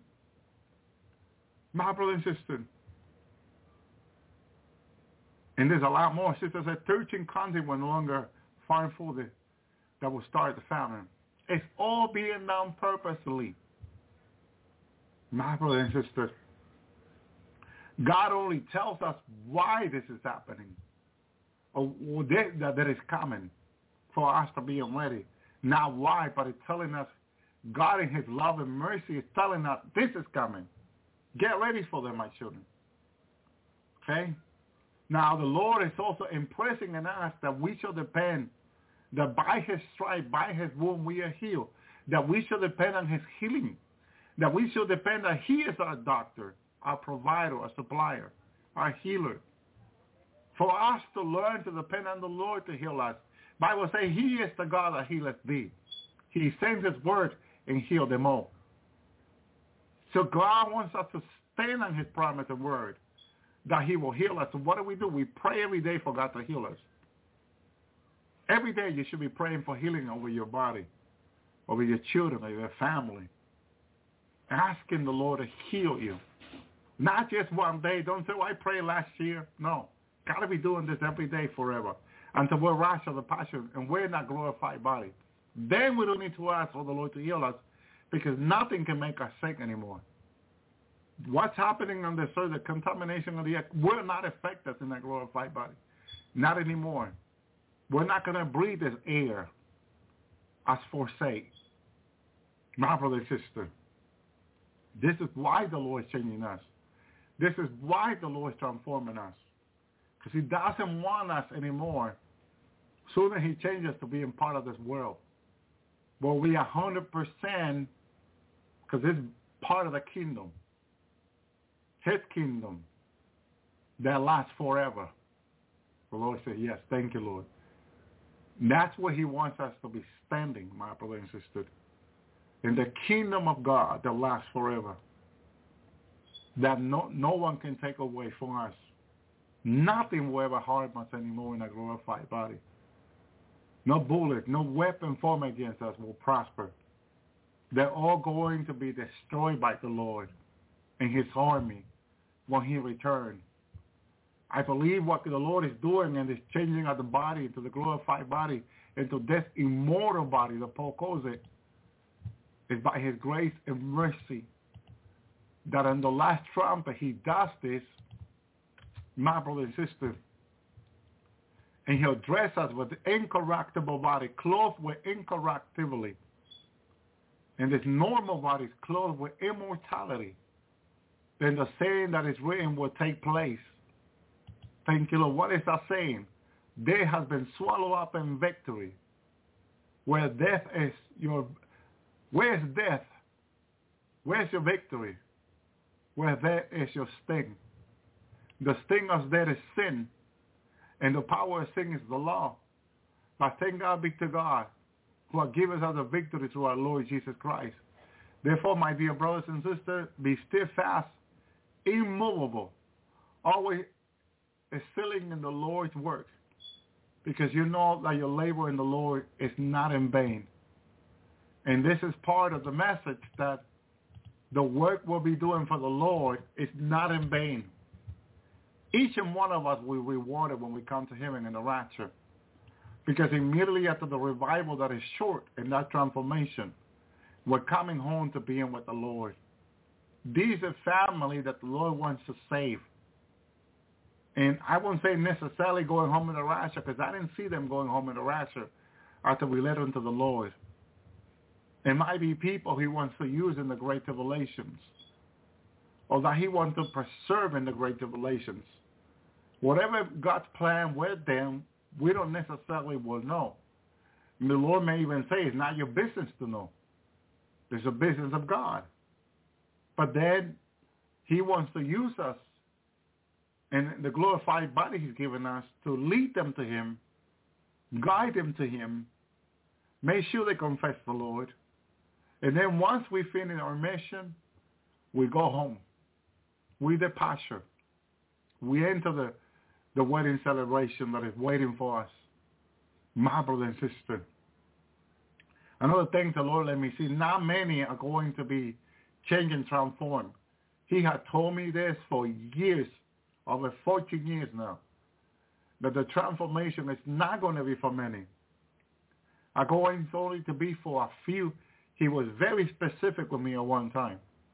that those he's going to choose to be in change and transform are very specific ones he had chosen, elected, selected for just that work.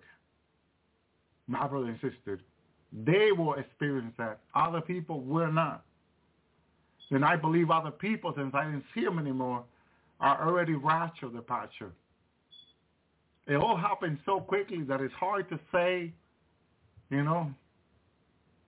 It's like the rapture comes in a day, and we get changed, we get transformed, we help these people, and then we go home.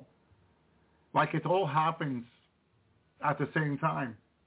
The Bible that talks about the year of the Lord. And it doesn't mean it's going to be a whole 365 year. Okay? Because some Bible translators says the time of the Lord. So now it goes from the year to the time. Others says the day of the Lord. So it's a day. It's a day where he gives you days. You know how the looking is stretch time, shorten time, stop time, pause time. He's in control of time. He made time. No one can say, Lord, why are you stopping time? Why are you slowing down time? He showed me from heaven him reversing time. That stunned me because I was in his throne one time, and he showed me back in time. I saw him reversing everything back. Did anyone notice? No. You could have a cup of coffee in your hand. You would not even notice. The coffee still been in your hand. He has total control of all this time, and no one notices. When he stops time, no one notices. When he pauses time, no one notices. You may feel a change, but you don't notice that, you know. If you're truly connected with the Spirit, you'll feel a change. But it doesn't necessarily you know and understand what the Lord is doing. My brother and sister, that's a fact of the matter. The Lord is doing things on the earth and no one notices. In the Bible, it's in the Word of God. He does it because he's in control of time and season. He can change time, he can change season, and no one notices. Absolutely no one. Sometimes we feel that we're in a certain time. But we can be farther for knowing that the time has been changed. Right now, the Lord, for 2 to 3 years now, he changed time. How many people that feel the time has been changed? The bride has. Other people don't feel anything. They see the world as the same. For the sinner, things are the same. But for the bride, they can see darkness are taking more of the earth. And things are more darker than before. You see, for the church can discern that things have changed. But the world cannot. Because change comes from God, who made all things, who's in control of all things, who can decide to change it when he wants it. And only those that are following him closely can notice that. Can have the discernment. Can have even the knowledge and the revelation. Because through a dream, he can show you he changes things. There's been people years ago on YouTube, prophet of the Lord, that have put out word when the Lord has shown them to change in time. How many have noticed that? Very few. My brother and sister. Time for him is in his hand. The world to him is in his hand. I saw that in the throne of the Lord one time. The whole world was in his hand. As the music said, the song said, he had the whole world in his hand. He's in control. My brother and sister. He's telling us to trust him, to seek him, to come in union and communion with him. Hallelujah. Thank you, Lord. Psalm 10:5 says, his ways are always secure. The lofty judgment had no effect on him, whose scoff are all his adversaries. We're talking about change here. His adversary doesn't notice when God does anything. Only God's people. But David said to the church of God, his ways are always secure. To a lot of people that are reading this, says, Brother Elvi, how are his ways secure? You and I are secure in him. Only thou and not belief can make you think otherwise. But if you're walking by faith, And now by sight, you can know and experience in him security, trust, love, mercy, joy, peace. Remember, he's not giving out a spirit of fear. If you have any fear, you need to begin to repent fear. You need to ask the Lord to remove any fear of the enemy from your heart. When the Lord showed me that such a thing is true fear of the enemy years ago, I remember going on my knees and began to ask the Lord in prayer, please, Lord, take from me any fear of the enemy. It began to flow out of me. My brothers and sisters, I could not believe I had so much fear of the enemy in my heart and my life. And which that how people make decisions today out of the fear of the enemy. Not of the fear of God, of the enemy. Some people are making plan and decision out of the fear of the enemy, not of the fear of God. Ask the Lord, repent fear of the enemy. Break the curse of fear of the enemy. Ask the Lord to take from your heart and life any fear of the enemy, to set you free from the fear of the enemy. And ask him to fill you with his love, his peace, and his joy. And watch what happens to you. Fast for it. If you're having a hard time, that means you need to fast about it. And begin to fast that the Lord will remove from you all fear of the enemy. And that he will fill you with his peace, his joy, and the love of God. Watch what the Lord is going to do. The Bible says the love of God is poured on heart through the Holy Spirit. Ask him to do that in you. Ask him. Ask him through fasting and prayer. Stop asking God, stop fasting for more money or a better looking car. Fast for God to change you, to cleanse you, to purify you, to remove from you what is not of him. Those are the true fasting of the Lord. Hallelujah. That's what God said to his people in Isaiah 58. They were seeking his will. Their will is what they wanted, not what God wanted. Full of change and bondage, full of demon in their life. And they're asking God for a bigger house, or a second house, or a better car, or a second car, or more money in their bank account. When they got bondage, they got demon in their life, harassing them every day. Instead of asking God to set them free, to break the chains of bondage. All that God described in Isaiah 58 is a demon in these people's life, in God's people's life. That instead of focusing that God will set them free, he came to set the captive free. Isaiah 61. Okay, Isaiah 60. So why are you not asking God to set you free? Jesus said it in John 32. Now to those Jews that believe in God, that you will know the truth and the truth will set you free. And verse 36 says, if the Son sets you free, you will be freed indeed. That's what you've been seeking for from him. The things above, apostle of the church. Seek the things above, where Jesus is sitting at the right hand of Father. Those are the things that we should be seeking for. Not a material stuff. My brothers, if your prayer has been all about material, stop. Stop. God already knows what you need. Focus on your spiritual life with God and your relationship with him. Focus that you want the Lord to speak to you. You want to hear him. You want to have a closer relationship with him. You want God to remove from you what is not of God, to fill you with his spirit.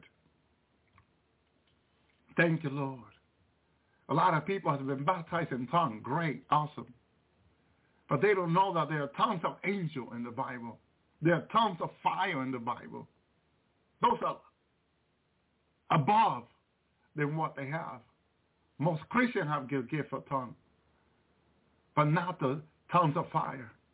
I was talking about this years ago, about 2013 on the Lord's Hour. Sister contacted me from New Jersey in another country. Brother Elvie, I heard you talking about the tongues of fire. I want those tongues, Brother Elvie. I'm going to be fasting and praying. I got to cook for my husband and my children every day. But I'll be fasting and praying without food, no water. For God to forgive me these tongues. I said, okay, dear sister, I'll pray with you in agreement also. Just a little bit of months, she was in church. Great service, worshiping God, speaking in tongues. Boom, the tongues of fire came over her. Everybody in the congregation felt a fire all over them. As she was speaking in tongues, there was pure fire coming out of her mouth. Whoa, what is this? What is this? Then she explained to them, Brother Elvia, the Lord Tower, talks about tongues of fire. Wow, that is so powerful. Another sister asked for it as I share. We came in agreement. The Lord also baptized her in her congregation with the tongues of fire. Everybody felt that fire all over them. Felt so real. What in the world is this? Oh, Brother Abby talks about this. There is so more in God. The people can be seeking for the material stuff. It's all about material. I used to get a lot of email people. Pray for this, a car, a house, this, more money, more this. Better job, better job, better job. I told Joseph, don't come in the chat room always talking about job. When you come here, focus on Jesus. Focus on the word. If you're there typing about job, better job, another job. No, it's about Jesus. It's about the Lord. Listen to the Lord. Listen to the word coming out. Some people listen to it. They receive it and they run with it. They really run to the Lord with the word. And they seek the Lord, and the Lord is doing mighty things to them. I love it, brothers and sisters. I share from New York. We're listening to the Lord Tower, and I was talking about asking the Lord to empower you to reach out to other people. Go into fasting for this. I said on the Lord Tower years ago. Brother and sister said, brother, Brother Elway, they contacted me. Brother Elway, well, you said, touch my wife and I. Will you agree with us that the Lord will use it this way? I said, yes, I would. They started a Bible study in the homes. So many people in the neighborhood got touched that they could not fit any more people in the Bible study. The apartment can only fit, 60, 80 people? They had over 100. Over 100 in the Bible study at home. Brother Elvie, whoa. God is just touching people as we share when we play some of your audio and Brother Elvie, another brother in California, the same. He took the word and ran with it and began to fast and pray. He began to reach out people in his neighborhood. Whoa, brother. So powerful. Thank you, brother. I said, I'm so glad. I'm so glad. I'm just a vessel. Take the word of God and run with it to the Lord. Seeking more of him. Stop being still there. No, go to the Lord. Take it. Go to the Lord. Watch what the Lord will do. Touch other people. Touch other people's heart. Seek the things about first. Seek the Lord to fill your heart with his spirit, his power, his anointing. Seek the 9 gifts of the Spirit. And there's more in the Bible that I will challenge you that they're there. Someone says to me, will you show me some more gifts than 1 Corinthians 12? I said, and I began to look up the verses, and I said, whoa, I didn't even know these other gifts of the Spirit are in the Bible exactly because you're not looking for it. But if the Bible says seek, what did Jesus say? Seek to a disciple, and thou shalt find. Whatever you want to seek from God, whatever you want God to give to you, you got to seek it from him. If you stay there and do nothing, nothing happens. But if you seek it, you will find it. I sent him a bunch of verses about the gifts of the Spirit, and he was stunned. He said he had read the Bible I don't know how many times and never saw it before. Unless the Lord show you, you will not see it. You will go over them and not see it. Bunch of verses are more gifts of the Spirit than 1 Corinthians 12. He was stunned. Brother, I'm going to begin to pray about this. Yes, do so. There are more. There are more. There's more in God. There is more in God than what you think. My brother and sister, more. More. He showed me something yesterday. I was meditating. I've been meditating on it for 2 days. My brother and sister, it's so incredible things that in the Word about this life, the life to come in heaven. It's all in his Word. It is all there. He's got to show it to us. And you marvel and you praise him and you thank him. My brother and sister, thank you, Lord. He is good, and his love endure forever. My brother and my sister, I asked the Lord till 10 o'clock. 2 hours I will be sharing tonight. I think I've already gone over the 2 hours. Thank you, Lord. When we begin to talk about him, we rejoice. Hallelujah. And when we know he's speaking to someone, as I'm speaking, he's showing me someone very hungry who is receiving the word tonight. Hallelujah. More than 2 people he's showing me tonight. I can see him in the spirit with the spirit open, their heart open, and receiving the word. And there's an anointing going in their heart and their life with the word right now from the Lord. Hallelujah. He's speaking directly to them to seek this that they want, they need. You know why the fire of God turns you more in love with God? Because when God made you and I, he made us in the fire of his love.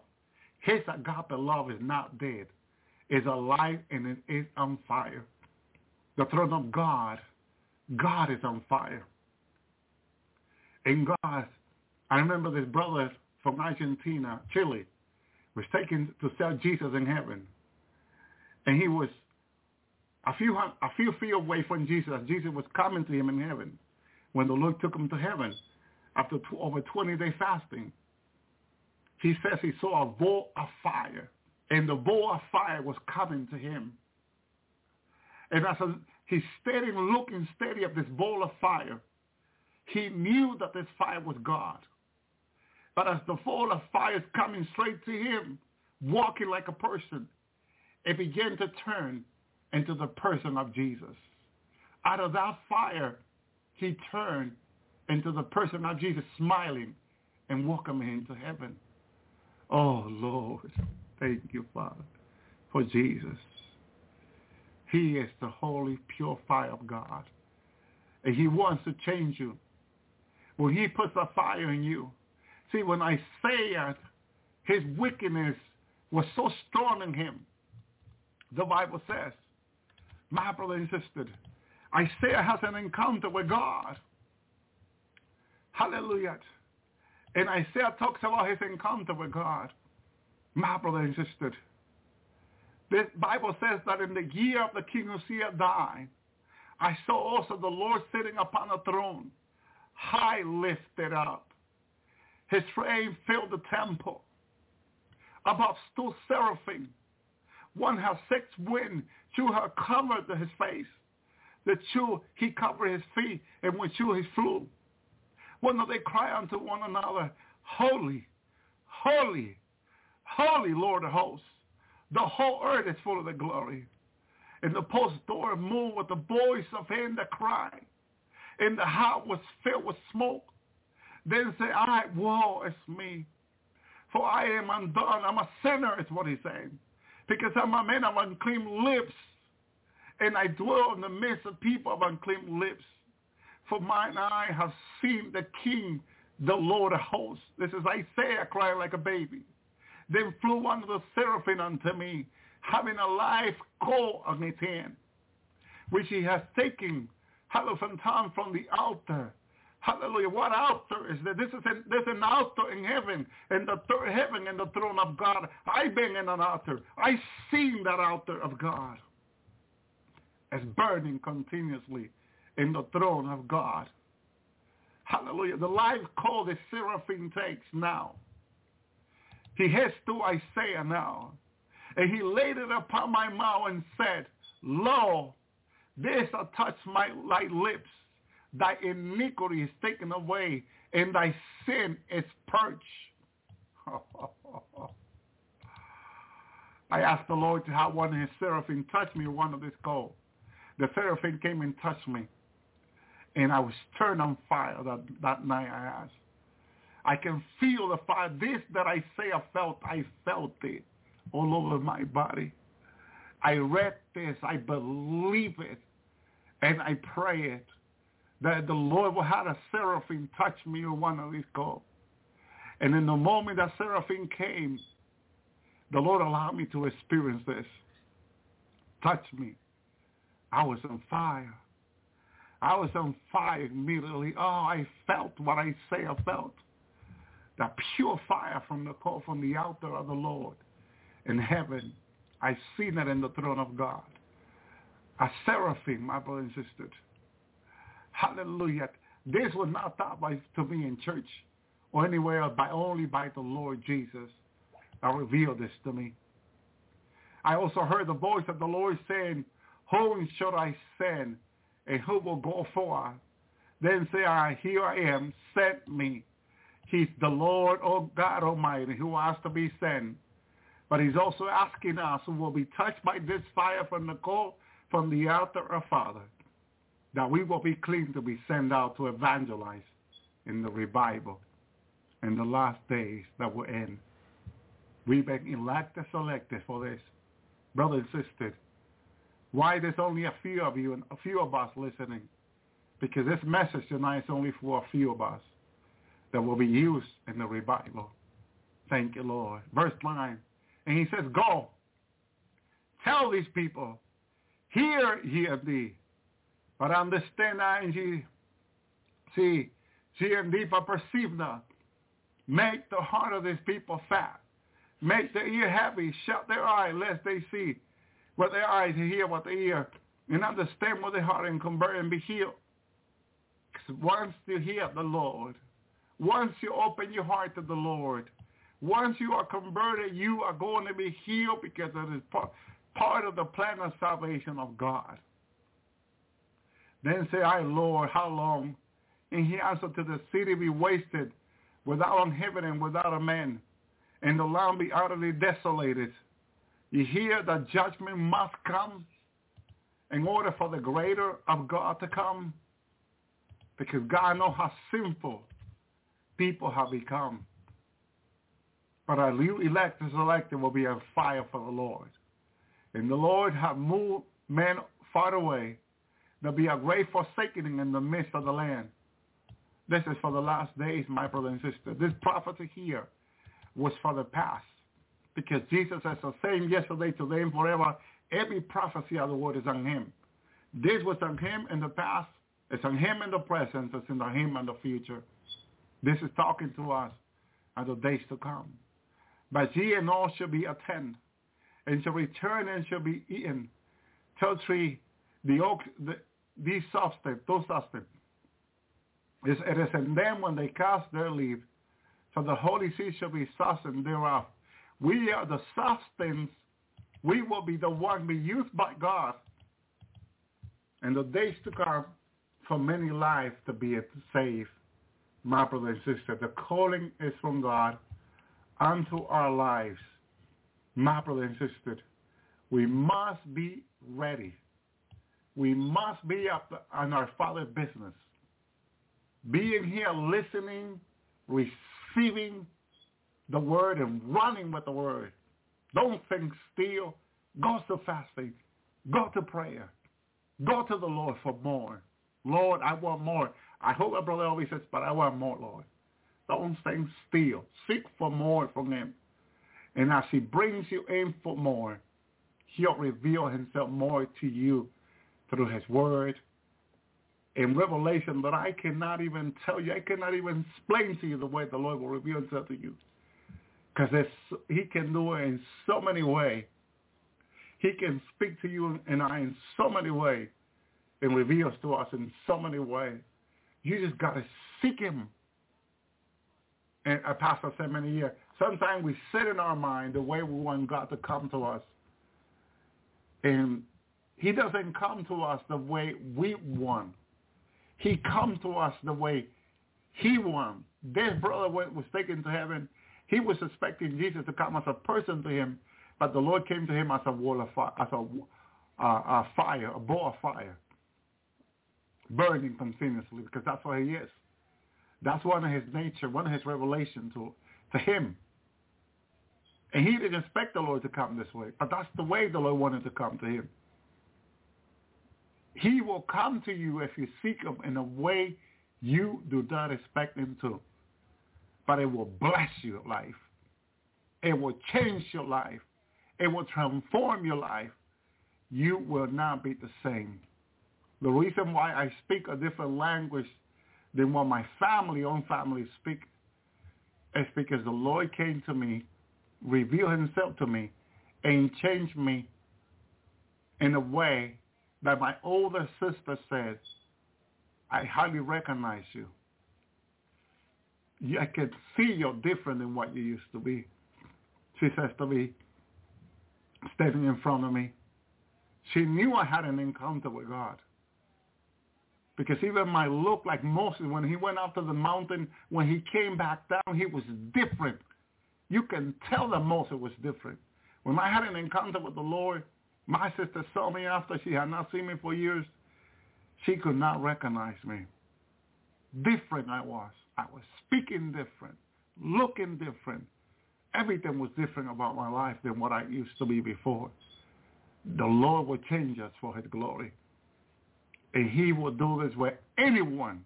Doesn't matter who it is. He sent me to the prisons. I brought this message to them. They grabbed the word and went to the Lord, and their life was changed. Their sentence were reduced. And some of the sentence among them was eliminated. The judge, hallelujah, threw away their cases right there in front of them. Some of them, the Lord helped me say to them, some of your cases will be thrown away by the court. And when they had a court coming up right away, the word was between a month or two came to pass after years of teaching, but it was time for them to go into ministry. And the Lord gave me the word. And I came that day ready to deliver that word. And when they went to court, the court threw away their cases. The court, what they saw before that they will be in charge with, did not see those cases anymore as they used to. They saw it as nothing, as nonsense, and threw away the cases. These men walked away to going out to do a ministry in the community, be a minister, pastor, leader. My brother, because it was their time. It was their time. My brother, some of them, the court apologized to them. I'm sorry for this. I don't know how you were in jail for all these years for this. But they were in there for training. God used a system to bring them into prison so they will learn about the Lord because God had a plan with them. They will submit to fasting and prayer and the word, and God changed them. And when the time came, their case, God had them thrown away. My brother and sister, so incredible. God showed me a verse in Isaiah for them that God would take them out of the prison and eliminate their cases, and he did. I shared the word. The Lord spoke to me and gave them this word. I gave them the word, and it came to pass. This man was hugging me as they were living in the prison forever. My brother and sister. And of course, we had tears in our eyes. We love each other. Some of our 3 years, 4 years, 5 years, some of our other ones together almost. And it was so difficult to have those brothers in Bible study every week and to see them gone. But we knew that they were going to do now the ministry that God had called them to. Jesus spent 3.5 years, my brother and sister, with his disciple. And the disciple, Jesus said in Matthew, I believe it was 23, that the word had cleansed them already, that he had given them. And when they go out to do ministry in Matthew 24, Matthew 23 Matthew 22 is for the bride. Matthew 23 is to rebuke the Pharisees and Christ. Matthew 24 is the prophetic for the end time.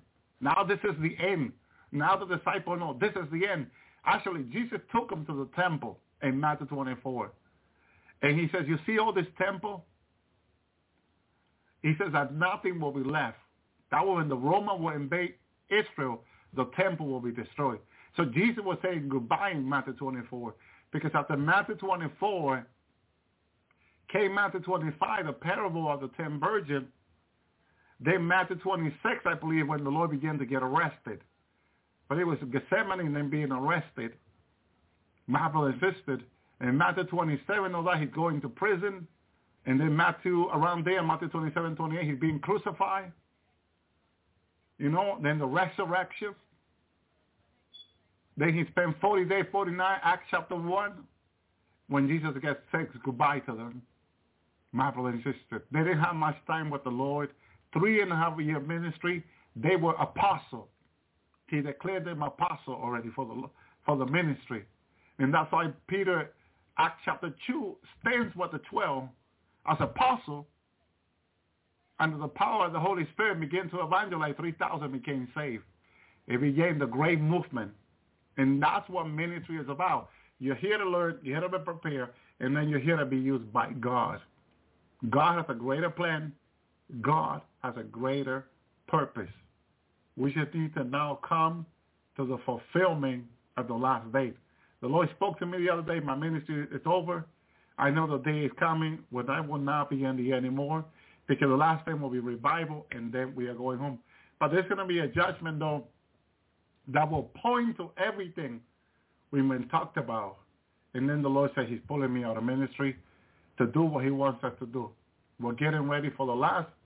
We're getting ready for the greatest. My brother and sister. There's quite a few. I just want to say hi again to Gene and his trees, and Fred. Thank you for everything you do. Linda, we appreciate it.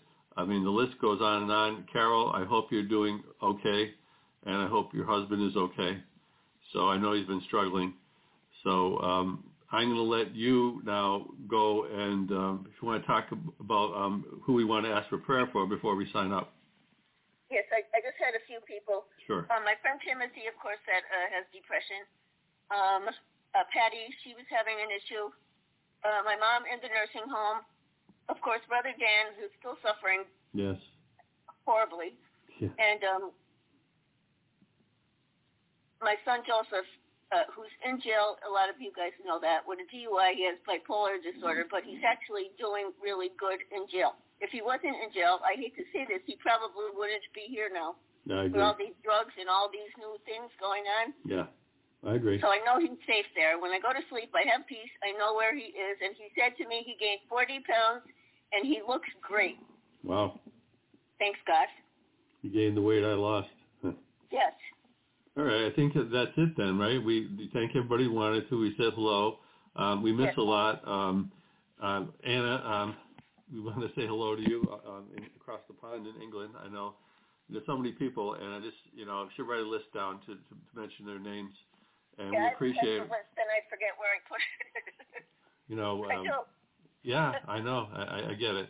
But we're gonna sign off now and try to get this uploaded. And like Barbara said, you like us on where?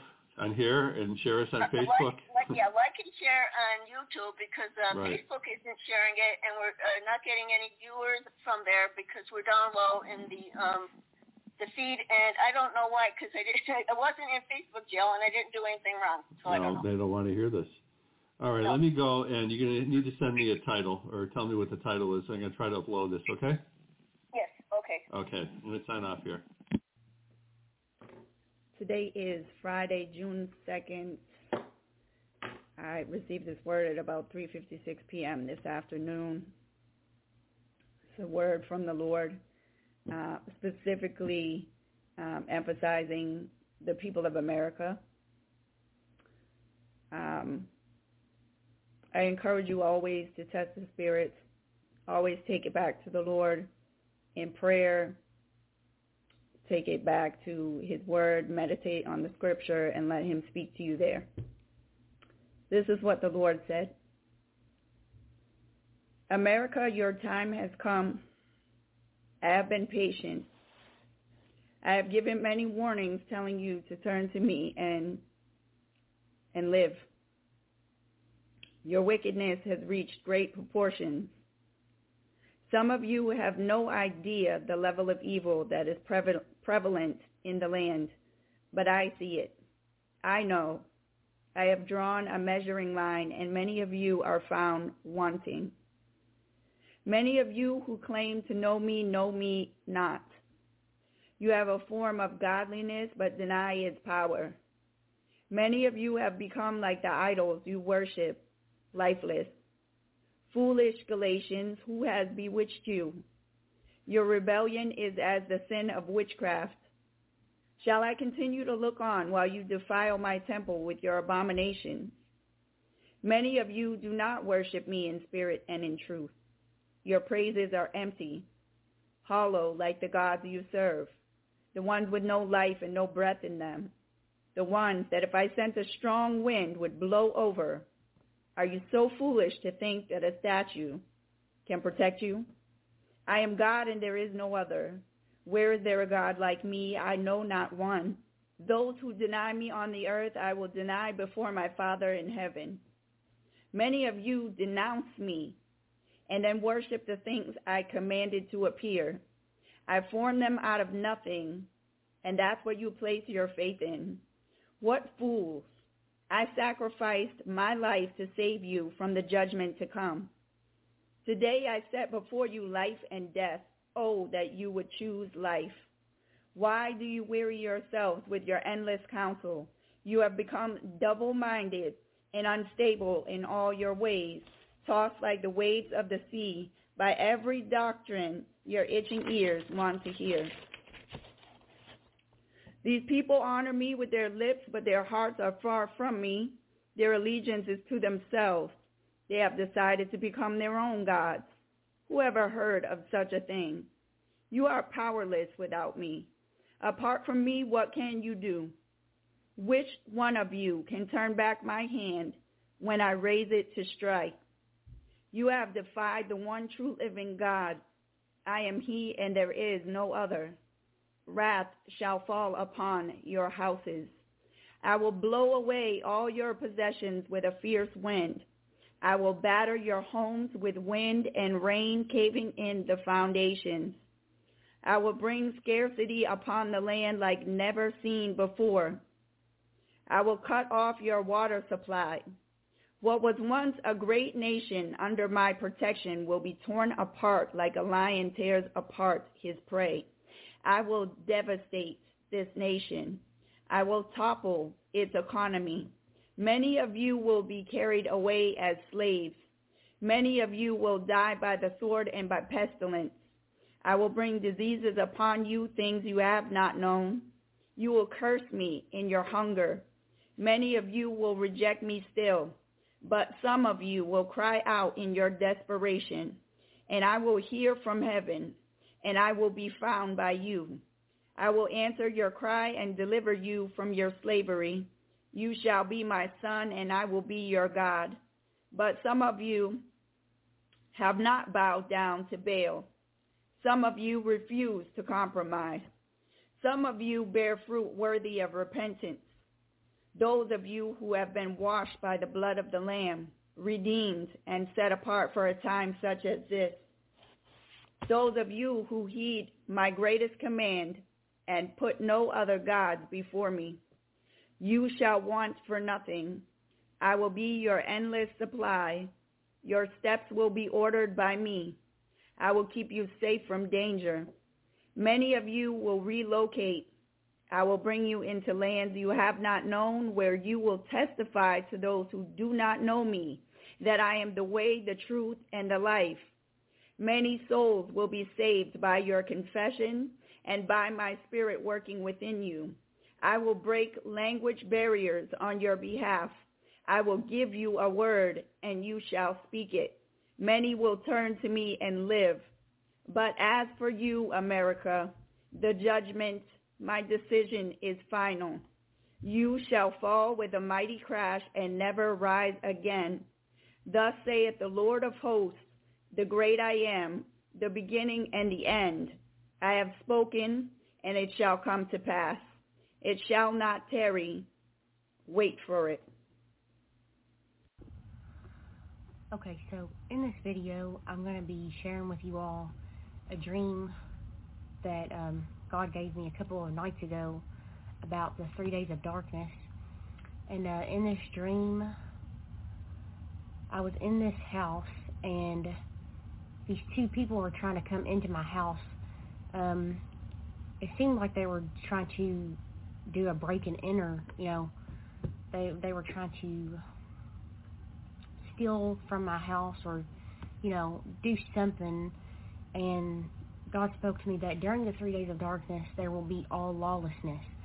So in this dream, they kept trying to enter into my home, and I kept locking my doors, and they were not allowed to get into it. And then God spoke to me and said that my people will be protected during the 3 days of darkness if they stay inside of their home. So,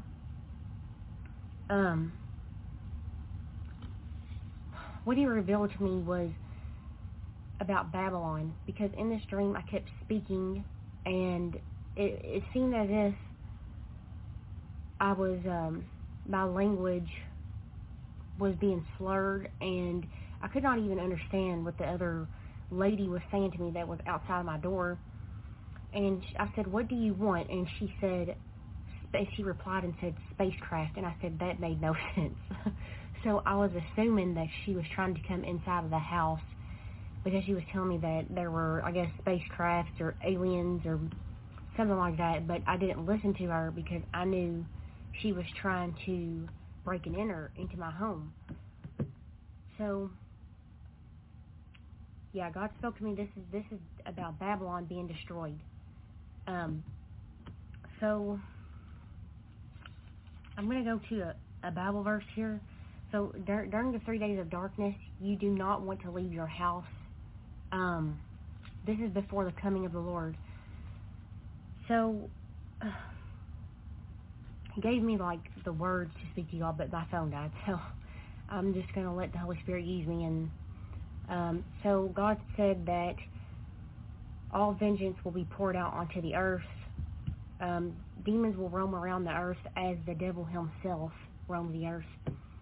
And prepare yourselves for the coming of the Lord.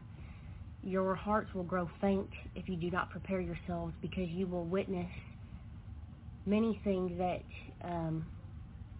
you will witness things, but it will not come near you. So he gave me a reference to Psalm 91, that you will be protected because you are God's people. But during this 3 days of darkness, you need to prepare yourselves for what you're going to witness. So, yeah, it's really important to just stay in your house during this time.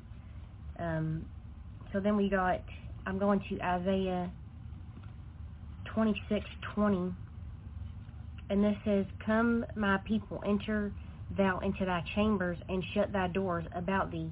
Hide thyself, as it were, for a little moment, until the indignation be overpast. For behold, the Lord cometh out of his place to punish the inhabitants of the earth for their iniquity, and the earth also shall disclose her blood, and shall no more cover her slain." And then I'm going to Joel. So a lot of people ask me this question, like, when is the darkness going to happen? And it's going to be right before Jesus returns. So I'm going to Joel.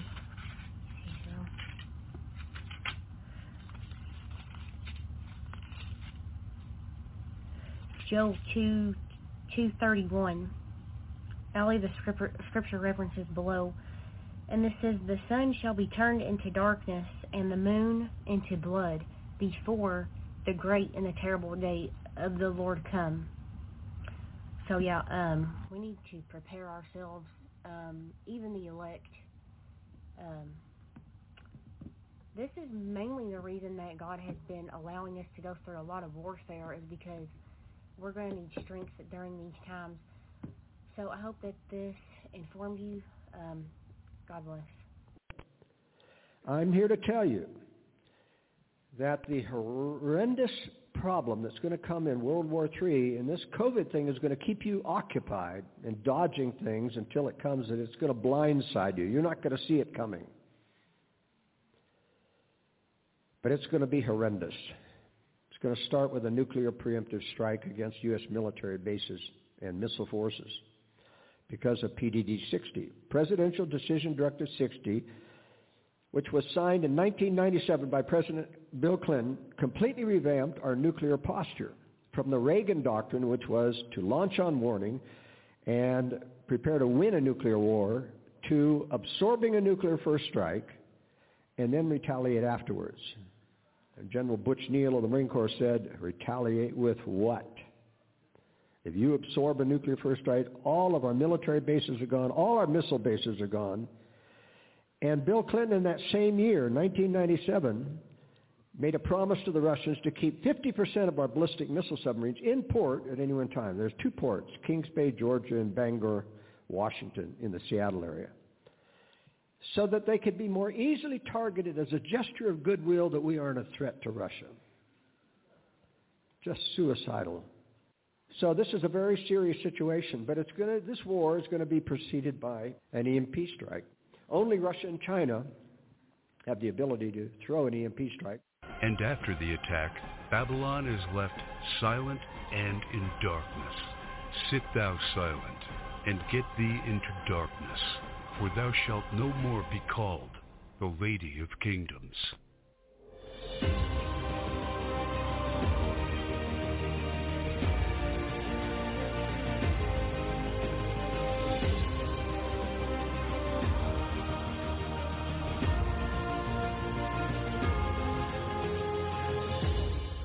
This know also, that in the last days perilous times shall come. Greetings in the most perfect, exalted, majestic name above every name, the name of the Lord Jesus Christ. And welcome to another End Times for the Believers Bible Prophecy Update. I am reading from Isaiah chapter 13, beginning in the first verse. The burden of Babylon, which Isaiah the son of Amos did see. He saw it. He saw the future. Verse 5, they come from a far country, from the end of heaven, even the Lord, and the weapons of his indignation, to destroy the whole land. Verse 6, howl ye, for the day of the Lord is at hand. It shall come as a destruction from the Almighty. We are witnessing the unraveling of our United States of America, our Constitution, one amendment at a time, one statute at a time, being torn asunder before our very own eyes. And the question remains, what will be the climactic event that will take the USA off of the stage of these last times, at least as a prominent player? What will be the event that makes that happen? And the second question we are going to explore hypothetically is this: why is it that the United States of America is not mentioned in Bible prophecy? Or is it? First, will you join with me for a moment of prayer? Heavenly Father, it is with gratefulness of heart that I am able to lift up to you today's message, knowing that the people that will listen to it are loved of you in such a manner that my heart is assured you will use me regardless of my own self. You will use me for the benefit of all those who will be listening to today's message, because you love each and every one. And my earnest prayer this day, Lord, is that you will minister grace and mercy. May it be multiplied in each of their hearts and minds. May the people hear a word from you, Lord, from your throne, touching their hearts. And Lord, together we will give you thanks and praise for your unspeakable gift to us, the Word which was made flesh and dwelt among us. May Jesus be magnified even now. In his mighty name, I pray, we pray, amen. The burden of Babylon, which Isaiah the son of Amos did see. And so the first question is this: what will be the climactic event that will take this great nation of ours off of the stage of world prominence and dominance? I do believe it is implied in the Gospel of Matthew, chapter 24 and verse 7, where our Lord gives us the Olivet Discourse, addressing the very subject matter of when shall the Lord return for the second time. For there we read in the 7th verse, for nation shall rise against nation, and kingdom against kingdom. I believe it will be the result of war. I know and recognize that there are those who believe our nation will no longer play a dominant role on the world stage because we are imploding internally like that of Rome. But I am of the persuasion that an event that will be substantial must first unfold before this country is no longer a player in the geopolitical realm. Why is it that America is not mentioned in Bible prophecy? Once again, it may very well be because of war. Or is it that maybe America, the United States of America, is mentioned, but with a different name, and that it is hiding in plain sight? Could it be Mystery Babylon? There are so many striking similarities between the Babylon that is described in Jeremiah chapter 50 and 51, as well as the prophet Isaiah and the Apostle John. So many striking similarities between the two. Why is it that it is referred to as Mystery Babylon? Could it be that the prophet who saw did not recognize the nation as we see it today, the North American continent? It was foreign to him. The fact of a prophet or the Apostle John seeing in the future and trying to describe events that he was seeing in the future in his own language is already established. Precedent is there. Could it be that the prophets Jeremiah and Isaiah, in seeing the future, did not recognize this continent and so referred to what they saw as a mystery Babylon? The other thought regarding the mystery Babylon is that of a literal Iraq. But there are certain descriptive prophetic terms that are given regarding this nation, Babylon, in the last days that are not consistent with the Babylon that was once located in Iraq and part of Iran. For example, Jeremiah chapter 51 and verse 13 tells us that this Babylon is surrounded by many waters. Not just waters, but many waters.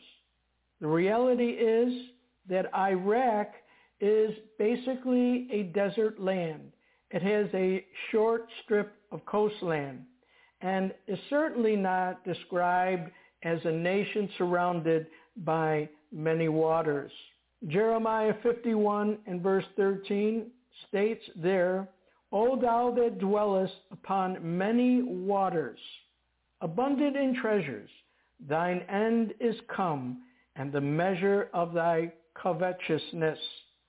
And so we see that this nation described by the prophet as he sees it from his time looking into the future He sees a nation that is surrounded by many waters, and it is abundant in treasures, and it is engaged in substantial world commerce. Take a look at this. We read that Babylon is held as a queen among the nations, the lady among kingdoms. Babylon reigneth, the scripture tells us, over the kings of the earth. It is the praise of the entire earth, the queen city. And might I say that is striking in itself. Where have we heard before about a queen city? How about New York City? It is an astonishment, the Bible tells us, among the nations. The prophet says that if something were to happen to Babylon, the worldwide trade would virtually stop. The merchants of the earth would weep and mourn over her because no one can buy their merchandise anymore. It is clearly a wealthy nation, and the United States is undoubtedly the wealthiest nation per capita for our size. Second to none. Revelation 18 and verse 17 refers to it as having such great wealth. We also read from the prophet's words, Jeremiah 50 and verse 23, that this nation that is represented as Mystery Babylon in the last days is a military powerhouse, the number one military of the world. And we are that number one military. We are the only superpower, even though there have been such terrible decisions and choices made which reflect poorly upon our nation in terms of its strategic abilities and military might. The reality is we still remain the world's only superpower. Jeremiah refers to the Mystery Babylon as the hammer of the whole earth. In verse 23 of Jeremiah chapter 50, we read, "How is the hammer of the whole earth cut asunder and broken? How is Babylon become a desolation among the nations?" Jeremiah also sees this Mystery Babylon as being a daughter and implies that the mother of this nation is England itself. Jeremiah 50 and verse 12 we read, "Listen to your mother will be greatly ashamed. She who gave you birth will be humiliated. Behold, she will be and in the New King James Version, the word there is least or youngest of the nations." Jeremiah 50 and verse 12. And so we see that this nation, this Mystery Babylon, is the product of another. And that, again, does not imply literal Iraq. In Revelation chapter 17, we read how that this nation sits on top of water. Reading in verse 1 of Revelation chapter 17, "And there came one of the seven angels which had the seven vials and talked with me, saying, Come hither, I will show unto thee the judgment of the great whore that sitteth upon many waters, with whom the kings of the earth have committed fornication, and the inhabitants of the earth have been made drunk with the wine of her fornication. She has a golden cup in her hand, and a crown with 7 rays upon her head." Do we not find that interesting? That the very Statue of Liberty has in its crown 7 rays, 7 points, which speak of authority. And Revelation speaks of that very same thing, having 7 crowns. The United Nations, and it states there, it reigns over all the kings of the earth. And we know that the United Nations, resting and sitting in New York City, is literally reigning over all the nations of the world, situated once again in the Queen City. Why does the prophet refer to Babylon as the horror of Babylon?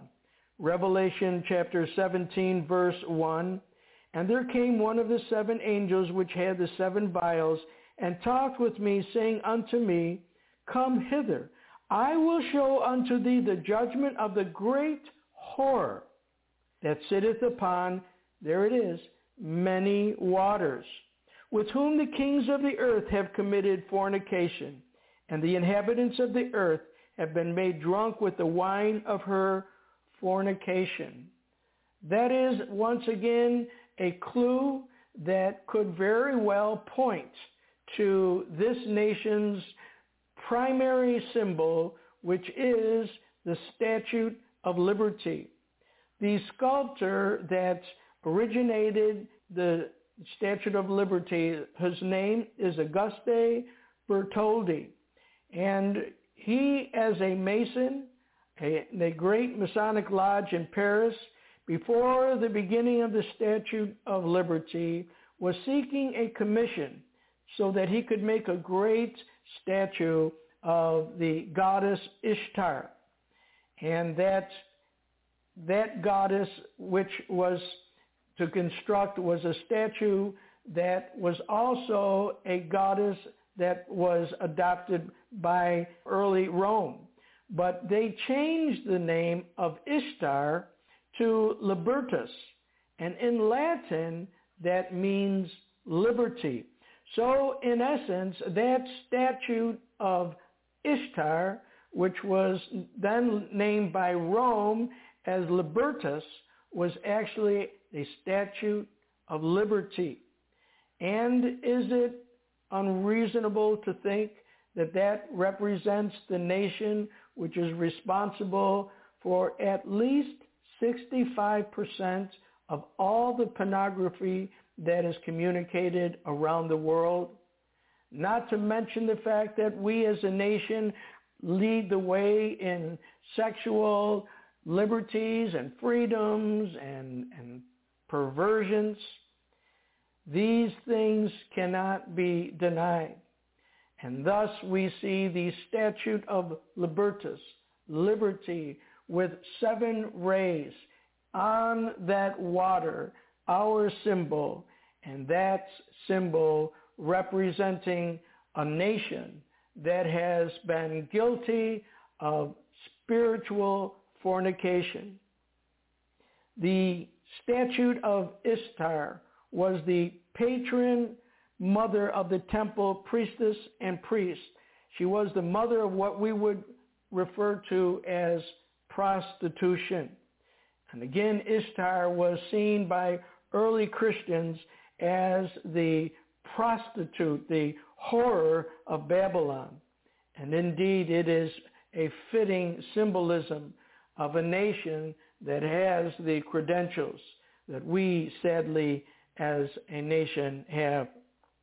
There are many, many comparisons, similarities that we can draw.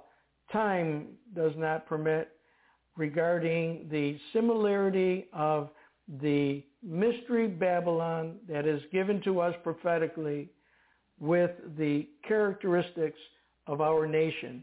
As a matter of fact, not too long ago, we shared a couple of our messages on the question, is America Babylon? But today I want to go on beyond the fact of whether or not America, USA, is Mystery Babylon. And I want us to look for a few minutes at what transpires in the last days regarding this nation. In Jeremiah chapter 50, verse 3, we read, "For out of the north there cometh up a nation against her, which shall make her land desolate, and none shall dwell therein." So we see that this nation will be attacked out of the north.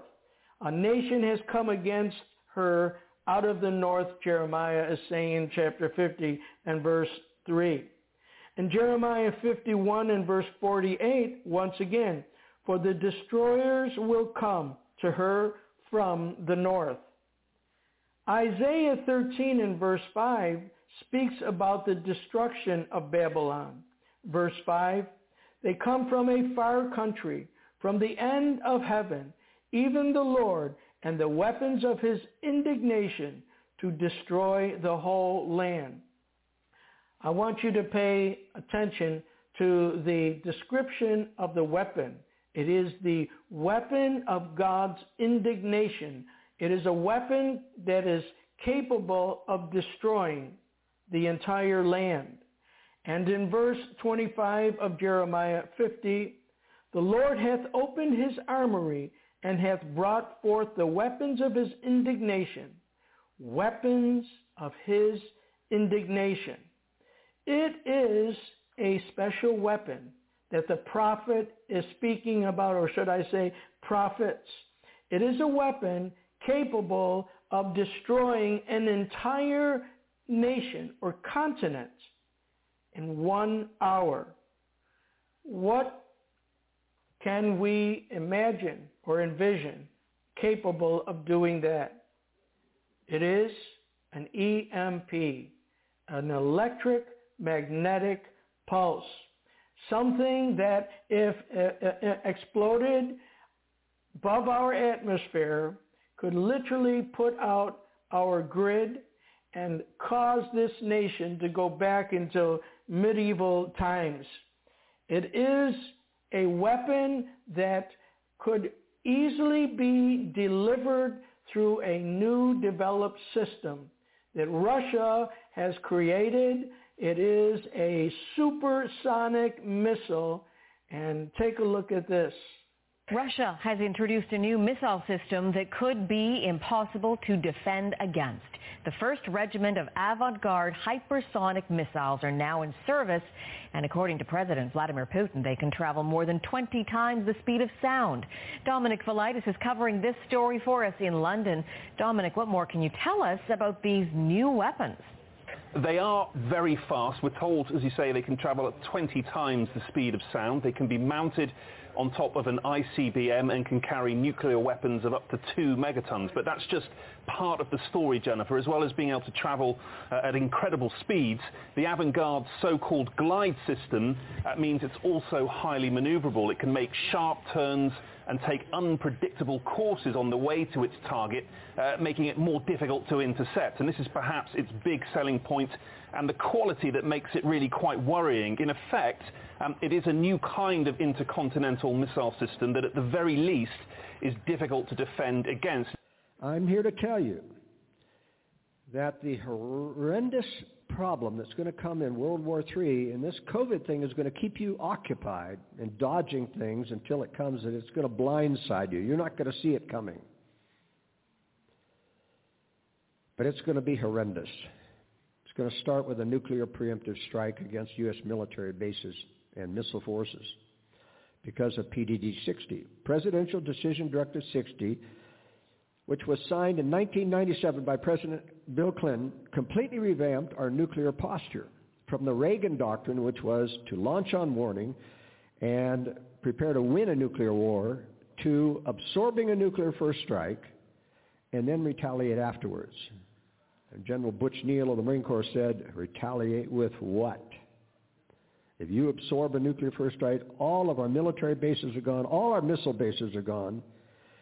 And Bill Clinton in that same year, 1997, made a promise to the Russians to keep 50% of our ballistic missile submarines in port at any one time. There's 2 ports, Kings Bay, Georgia, and Bangor, Washington, in the Seattle area, so that they could be more easily targeted as a gesture of goodwill that we aren't a threat to Russia.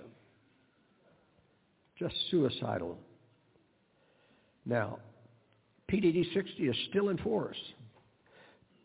But it's interesting, they're all talking about Biden doing a new nuclear power deal and revising things, and that's why I wanted to know if they knew that PDD-60. But here's what I think happened. No, they have purposely let everyone forget about PDD-60. They have not briefed our military generals at all about PDD-60. So this is a very serious situation, but this war is going to be preceded by an EMP strike. Only Russia and China have the ability to throw an EMP strike because it takes at least 2 or 3 super EMP weapons, and it takes about 8 or 9 regular EMP weapons. These are exploded at high altitudes so that it gives out a radiation, electromagnetic radiation that hits the power lines, and it sends a huge 1,000-volt surge down the power lines, hits your panel, and then fries everything connected to the internet. Fries it all. Without any electricity, there'll be massive pillaging and refugee flows out of every major city because the food will be gone within 3 days. This weapon will hit our nation and will literally destroy all of our defenses. In Jeremiah 50 and verse 9, we see again the delivery system. For lo, I will raise and cause to come up against Babylon an assembly of great nations from the north country, and they shall set themselves in array against her. From thence she shall be taken. Their arrows shall be as of a mighty expert man. None shall return in vain. The arrows. In verse 14 of Jeremiah chapter 50, put yourselves in array against Babylon round about. All ye that bend the bow, shoot at her. Spare no arrows.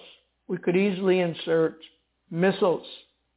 And again in Jeremiah 51 and verse 11, make bright the arrows, gather the shields. The Lord hath raised up the spirit of the kings of the Medes, for his device is against Babylon to destroy it. Because it is the vengeance of the Lord, the vengeance of his temple. And so we see that the hammer of the Lord, the most powerful nation in all of world history, is cut down. And Jeremiah chapter 51, we read there, suddenly Babylon has fallen and has been broken. That's Jeremiah 51 and verse 8. Revelation chapter 18, verses 10 through 12, we read there, standing afar off for the fear of her torment, saying, alas, alas, that great city Babylon, that mighty city, for in 1 hour is thy judgment.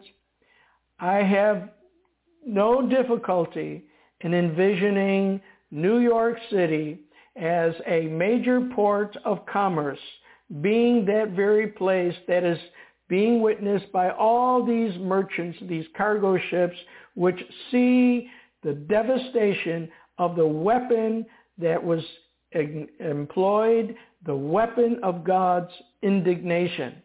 Now, I am going to bring your attention to the 47th chapter of Isaiah, verse 5, because it is this passage that blows my mind and that has caused me to really look at this end days results or destruction of Mystery Babylon in a little different of a, should I say, more confirmed light.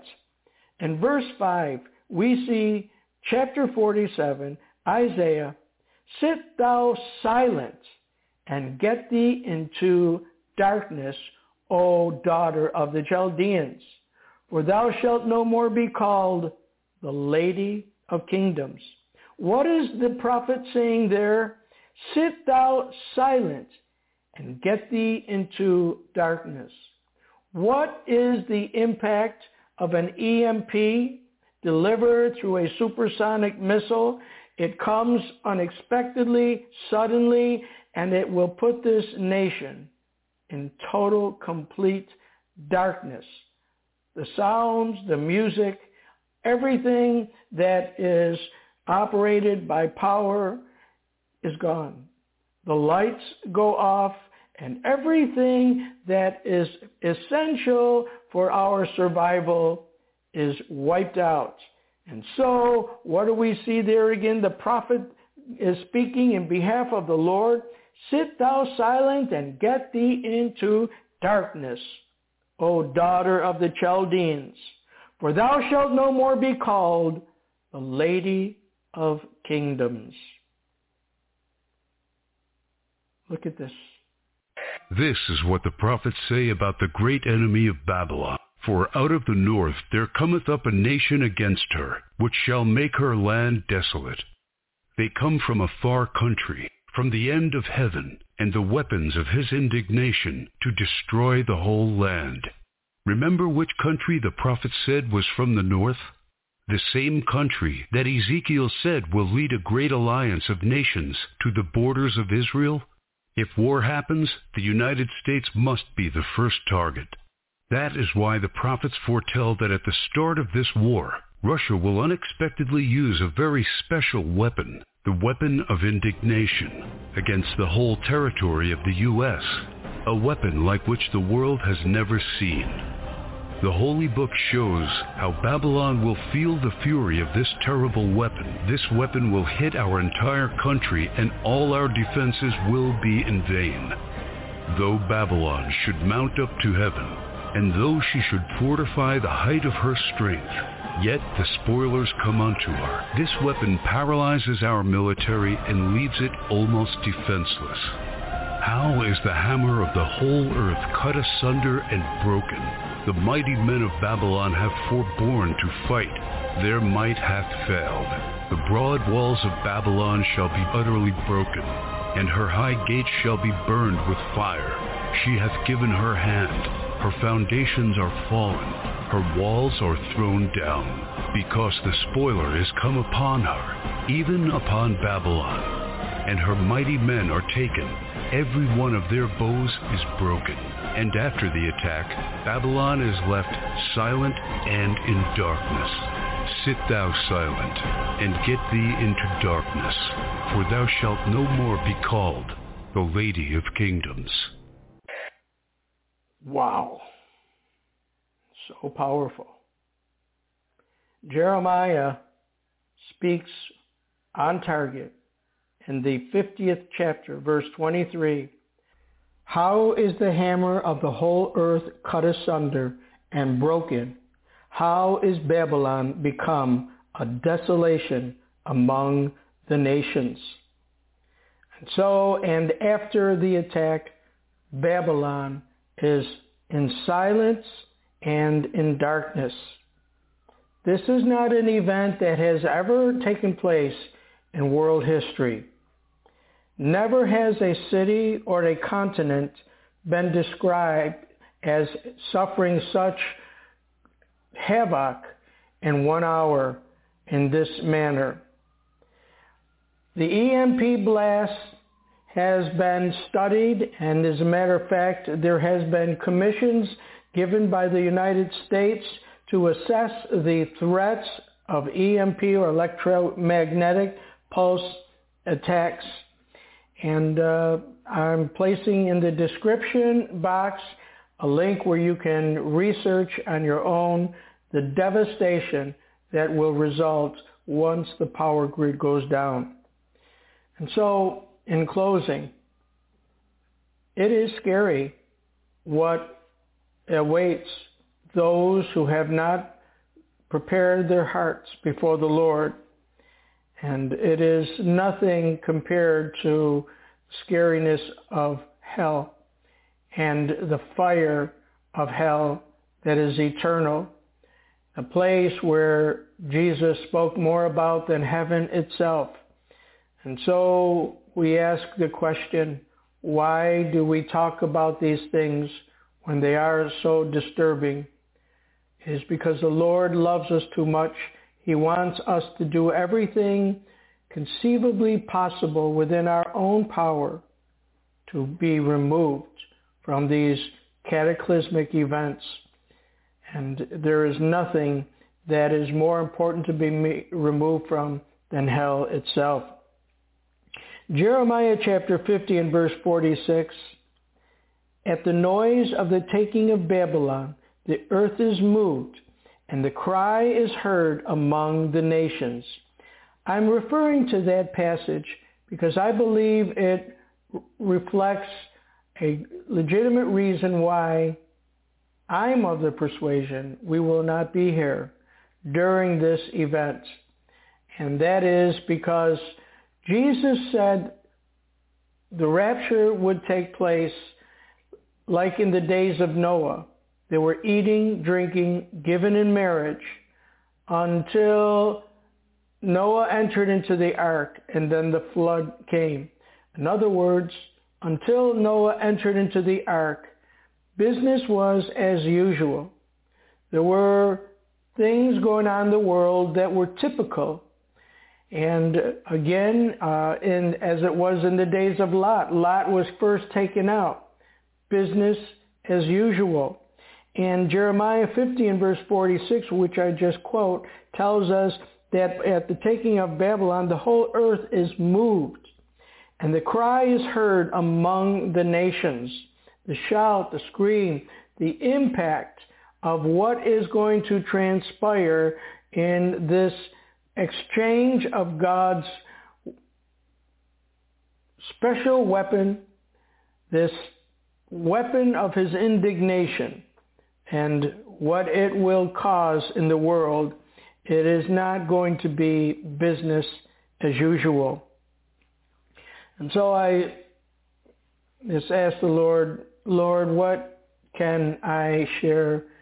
As the Lord knows my heart's desire, and I believe it has been formed by him, is that each week as we present some very difficult, challenging scriptural references of end-time events, that there would be a compensating grace. You know, the Bible tells us God is always there to compensate, to give us grace in times of trouble. In fact, he says that the Lord, when the enemy comes in like a flood, he raises a standard against him. Another passage that the Lord is very present, as a present help in the time of our trouble. And so my prayer was, Lord, what can I share that will minister grace and wisdom and understanding to the people that have taken the time to listen to today's End Times for the Believers Bible Prophecy Update. And I was reminded of what the Lord spoke to my heart earlier this week. It moved me deeply, and I had forgotten until today in preparing for this message.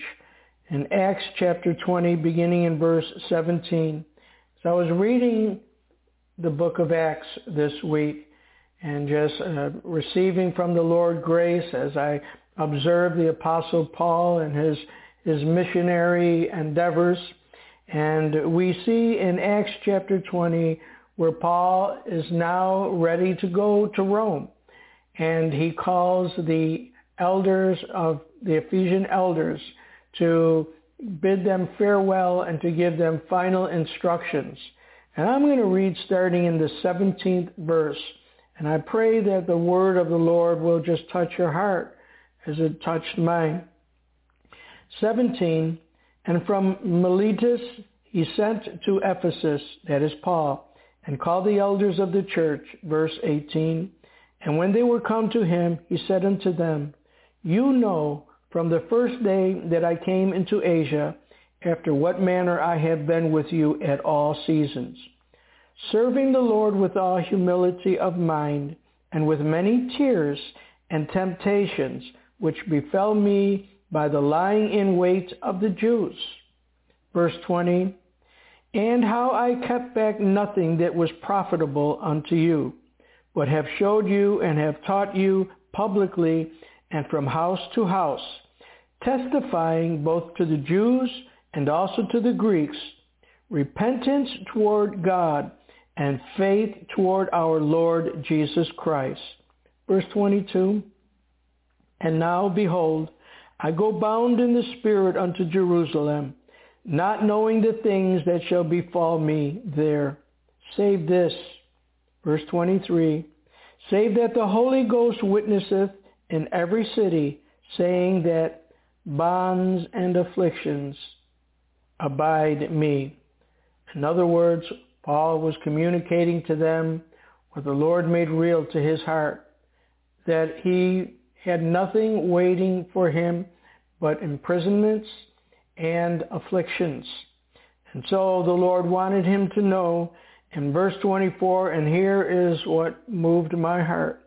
And I pray you will receive this as it is so essential in these closing days just prior to the rapture. He went on to say, verse 24, but none of these things move me. Neither count I my life dear unto myself. None of these things move me, he said.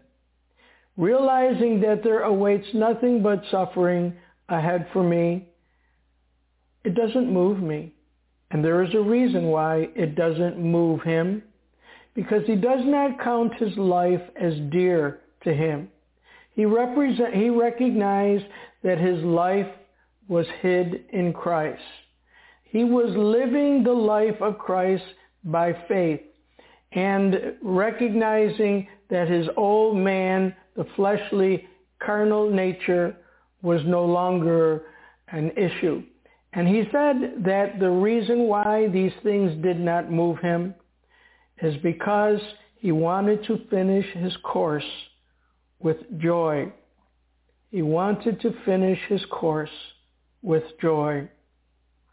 My prayer for each of you is that God will give you the grace and me to enable us to be able to not hold our lives as dear to us, but rather that we might hold to the position that soon our life will be manifest. That, as John the Apostle said in 1 John, it doth not yet appear what we shall be, but we know this, that when we see him, we will be like him. We are about to be changed in a moment, in the twinkling of an eye. So it really doesn't matter what we will be going through in these last days. Now, does that mean that we are to look forward to what Paul said, with sufferings on every corner? I don't believe so.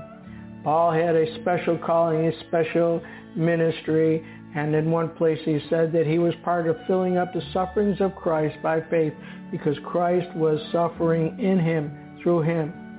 But I do believe in the principle that is implied there, and that is that we do not need to hold our lives dear to us, but rather we can deny ourselves by faith and recognize that we have a course to finish, and we can finish it with joy.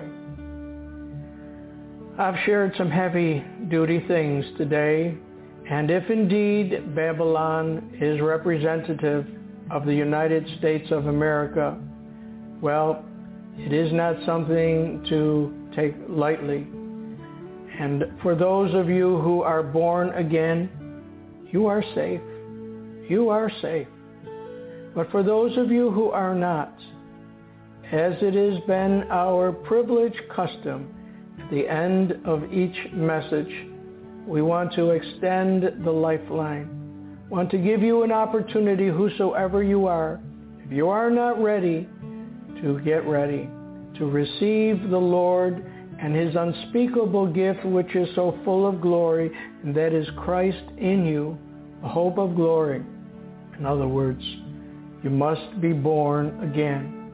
You must receive the Holy Spirit of God into your heart and become a new man or a new woman, a new creature in Christ.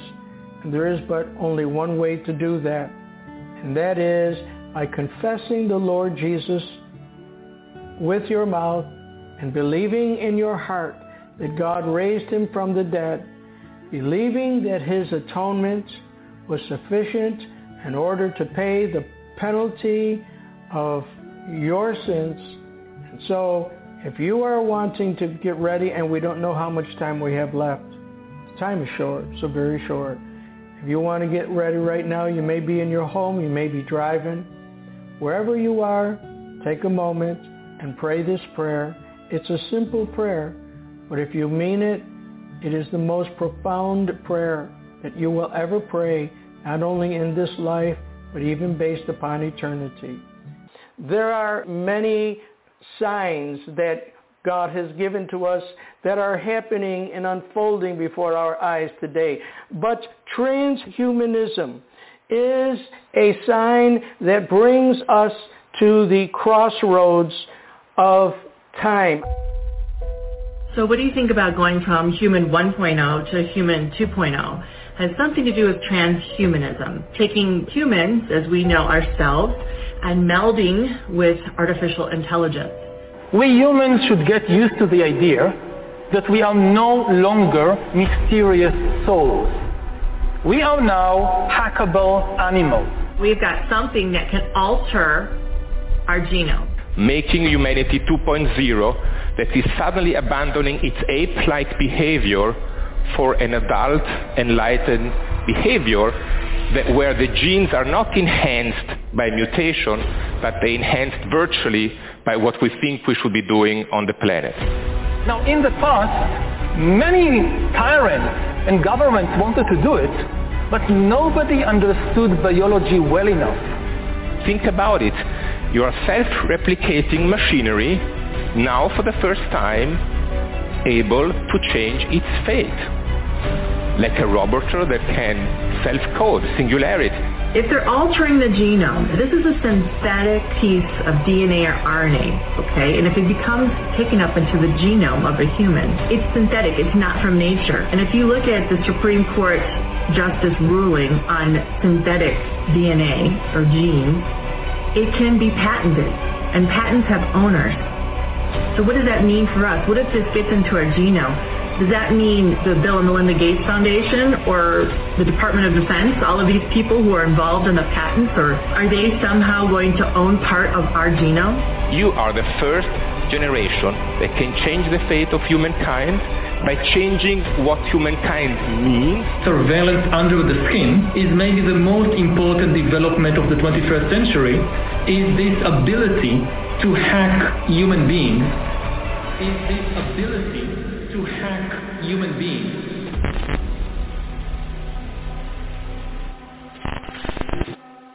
Share today's Bible prophecy update. I cannot help but to reflect upon the fact that it may very well be our last Bible prophecy update, and that not out of any giving up or quitting on our part, but the reality is, in just 2 short days from now, the Feast of Trumpets, Rosh Hashanah, will be celebrated. And if ever there was a time when the alert for the rapture was so high and is so high, it's this coming Feast of Trumpets. And so I hope that you are excited about this time. And truthfully, if this is our last Bible prophecy update because of the interruption of the harpazo, then amen. Let it rip, Lord Jesus. To everything there is a season and a time to every purpose under the heaven, the wise man declared. Ecclesiastes 3 and verse 1. In chapter 3, verse 17, for there is a time there for every purpose and for every work. And in the 8th chapter, verse 6, because to every purpose there is time and judgment. But most fitting for today's message is the 3 verse 1, to everything there is a season and a time to every purpose under the heaven. We know, according to Scripture, that time was not always in existence. As a matter of fact, God created time, and we see its initial entrance into the economy of God in Genesis chapter 1, verses 3 through 5. And God said, let there be light, and there was light. And God saw the light, that it was good. And God divided the light from the darkness, and God called the light day, and the darkness he called night. And the evening and the morning were the first day. He created time in order to accommodate a period by which he would build a kingdom for his dear Son, and for those who would become bone of his bone and flesh of his flesh. He needed an epoch, a block of time, so that redeeming love might become incarnate, that he might complete that affectionate old redemption story. Daniel prophesied that there would also come a time when knowledge would increase. And we understand today, statistically speaking, that every 13 months approximately, knowledge doubles. And reading from an article from the Industry Tap written by David Schilling, the host went on to say that not only is human knowledge on average doubling every 13 months, we are quickly on our way with the help of the internet to the doubling of knowledge every 12 hours. Like no other period of time in history, this time of human history and of the church age is a time where knowledge noticeably increases. It would be an exponential growth of knowledge that would mark the end of time.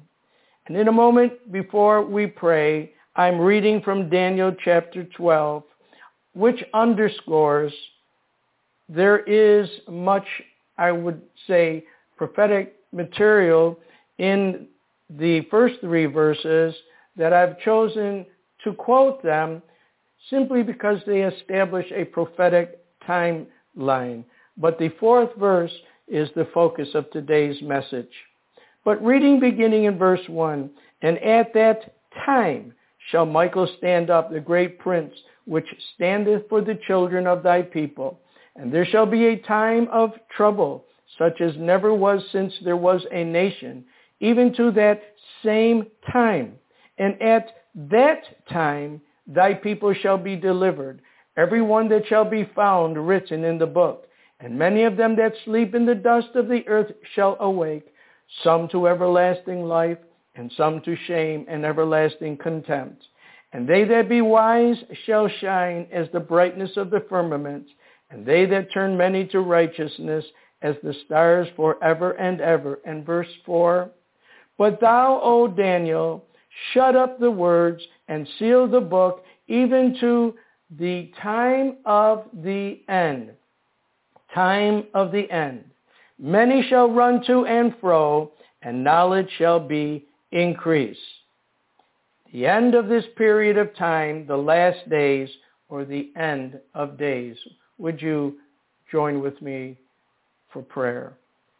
Dear Heavenly Father, it is gladly so that I come to you along with your children, not in our own name, but in the righteous name of your Son.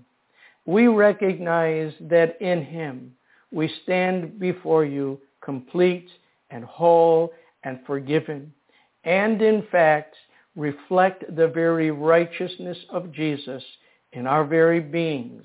This is what you have done for us. Indeed, redeeming love has embraced us to the point that we are now referred to as the righteousness of God in Christ. Thank you for that. And in his righteousness, we stand with confidence before you that you not only hear our prayer today, but that you promise to answer it. For we are asking of you for bread, for our daily sustenance. And Lord, you know that there are those who will be listening to today's program that are in great dire need and need a word of encouragement from you. So Lord, be who you are, a perfect, loving Father who cares for us with an everlasting love. Let the anointing of the Holy Ghost, the very balm of Gilead, flow this day through this vessel of clay to the hearts and minds of your people. I ask this in Jesus' name. Amen and amen. And so we see from the prophet Daniel that there will be a substantial period of time which the Bible tells us will underscore the fruit of increased knowledge. And I believe that just this last week was one of those galvanizing moments when the fruit of increased knowledge was acknowledged or manifest by virtue of proclamation by none other than the president of this country, Joseph Biden, who made an announcement on September 12th, one that we made reference to last week, and so we'll not regurgitate last week's message, only to make a couple of points as they reflect upon the significance of time in which we live. And if you will recall, it was focused upon the very subject of transhumanism. Karen Kingston, a former Pfizer employee and current analyst for the pharmaceutical and medical device industries, helps us decipher what's going on in this executive order, again, which was made on the 12th last week. Kingston stated in a Twitter post, I quote, "Let me read between the lines for America. Biden's September 12th, 2022 executive order declares that Americans must surrender all human rights that stand in the way of transhumanism.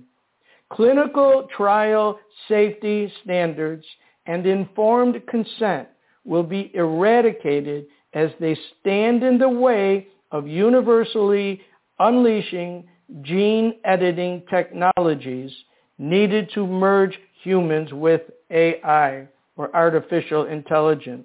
So what do you think about going from human 1.0 to human 2.0? Has something to do with transhumanism, taking humans, as we know ourselves, and melding with artificial intelligence. We humans should get used to the idea that we are no longer mysterious souls. We are now hackable animals. We've got something that can alter our genome. Now, in the past, many tyrants and governments wanted to do it, but nobody understood biology well enough. You know, a lot of this AI work and the ultimate dream of software goes back all the way to 1950 when Alan Turing created the idea that we should be able to match human capabilities in many ways. If they're altering the genome, this is a synthetic piece of DNA or RNA, okay? And if it becomes taken up into the genome of a human, it's synthetic. It's not from nature. And if you look at the Supreme Court justice ruling on synthetic DNA or genes, it can be patented, and patents have owners. So what does that mean for us? What if this gets into our genome? Does that mean the Bill and Melinda Gates Foundation or the Department of Defense, all of these people who are involved in the patents, or are they somehow going to own part of our genome? Surveillance under the skin is maybe the most important development of the 21st century, is this ability to hack human beings. Luciferase enzyme. When you get the luciferase enzyme, if you have an iPhone or a special app on the iPhone, you can scan over that area and it will give a digital code, a digital imprint. It also gives you an ID, a number, a barcode, a branding, whatever you want to call it, a tattoo. It's all the same thing. You now become like a product. This sign I recognize is most significant. However, let me add that this is not the ultimate sign. This is one of many, many signs. But this particular sign, I believe, is embraced in Daniel's prophecy that in the last days knowledge shall increase. And thus, the sign of transhumanism underscores what I believe to be a reasonable assertion that there is a window of divine opportunity, that God, in placing this time constraints, bringing it into existence, put himself in a position where certain divine prerogatives must be exercised. There are, again, many signs that God has given to us that are happening and unfolding before our eyes today, and we'll be touching on some of those signs. But transhumanism is a sign that brings us to the crossroads of time. I believe this statement and this here executive order is stamped with time itself, that it brings us to this point of time where time is winding down. And I believe that the rapture of the church is so imminent, and it is almost imperative that it take place soon and very soon. And I say that for several reasons, one of which is noted here in Daniel chapter 2 and verse 43. And whereas thou sawest iron mixed with miry clay, they shall mingle themselves with the seed of men, but they shall not cleave one to another, even as iron is not mixed with clay.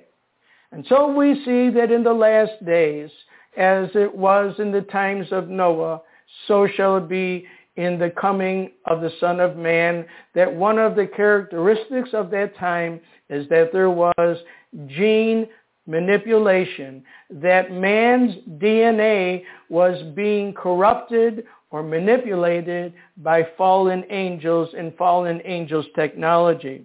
Now in Revelation chapter 13 and verse 16, we read the following, And he causeth all, both small and great, rich and poor, free and bond, to receive a mark in their right hand or in their foreheads. So we know that there is coming a time, and it is approaching us very, very quickly, where man will, of necessity, exercise his God-given will. It will be a volitional decision that will make him, in taking the mark of the beast, uneligible for redemption. In Revelation 13 and verse 17, we read that, And no man might buy or sell save he that had taken the mark, or the name of the beast, or the number of his name. And so when that takes place, and those individuals choose to take the mark of the beast, and make no doubt about it, there will be coercion. But ultimately, that person will have to exercise their free will and will take the mark of the beast. Once again, every reason to believe that it will be something that manipulates.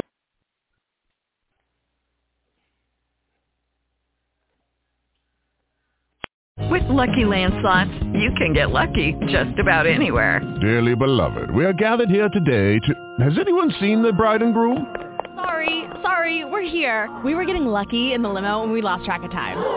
No, Lucky Land Casino, with cash prizes that add up quicker than a guest registry. In that case, I pronounce you lucky. Play for free at LuckyLandSlots.com. Daily bonuses are waiting. No purchase necessary. Void where prohibited by law. 18+. Terms and conditions apply. See website for details.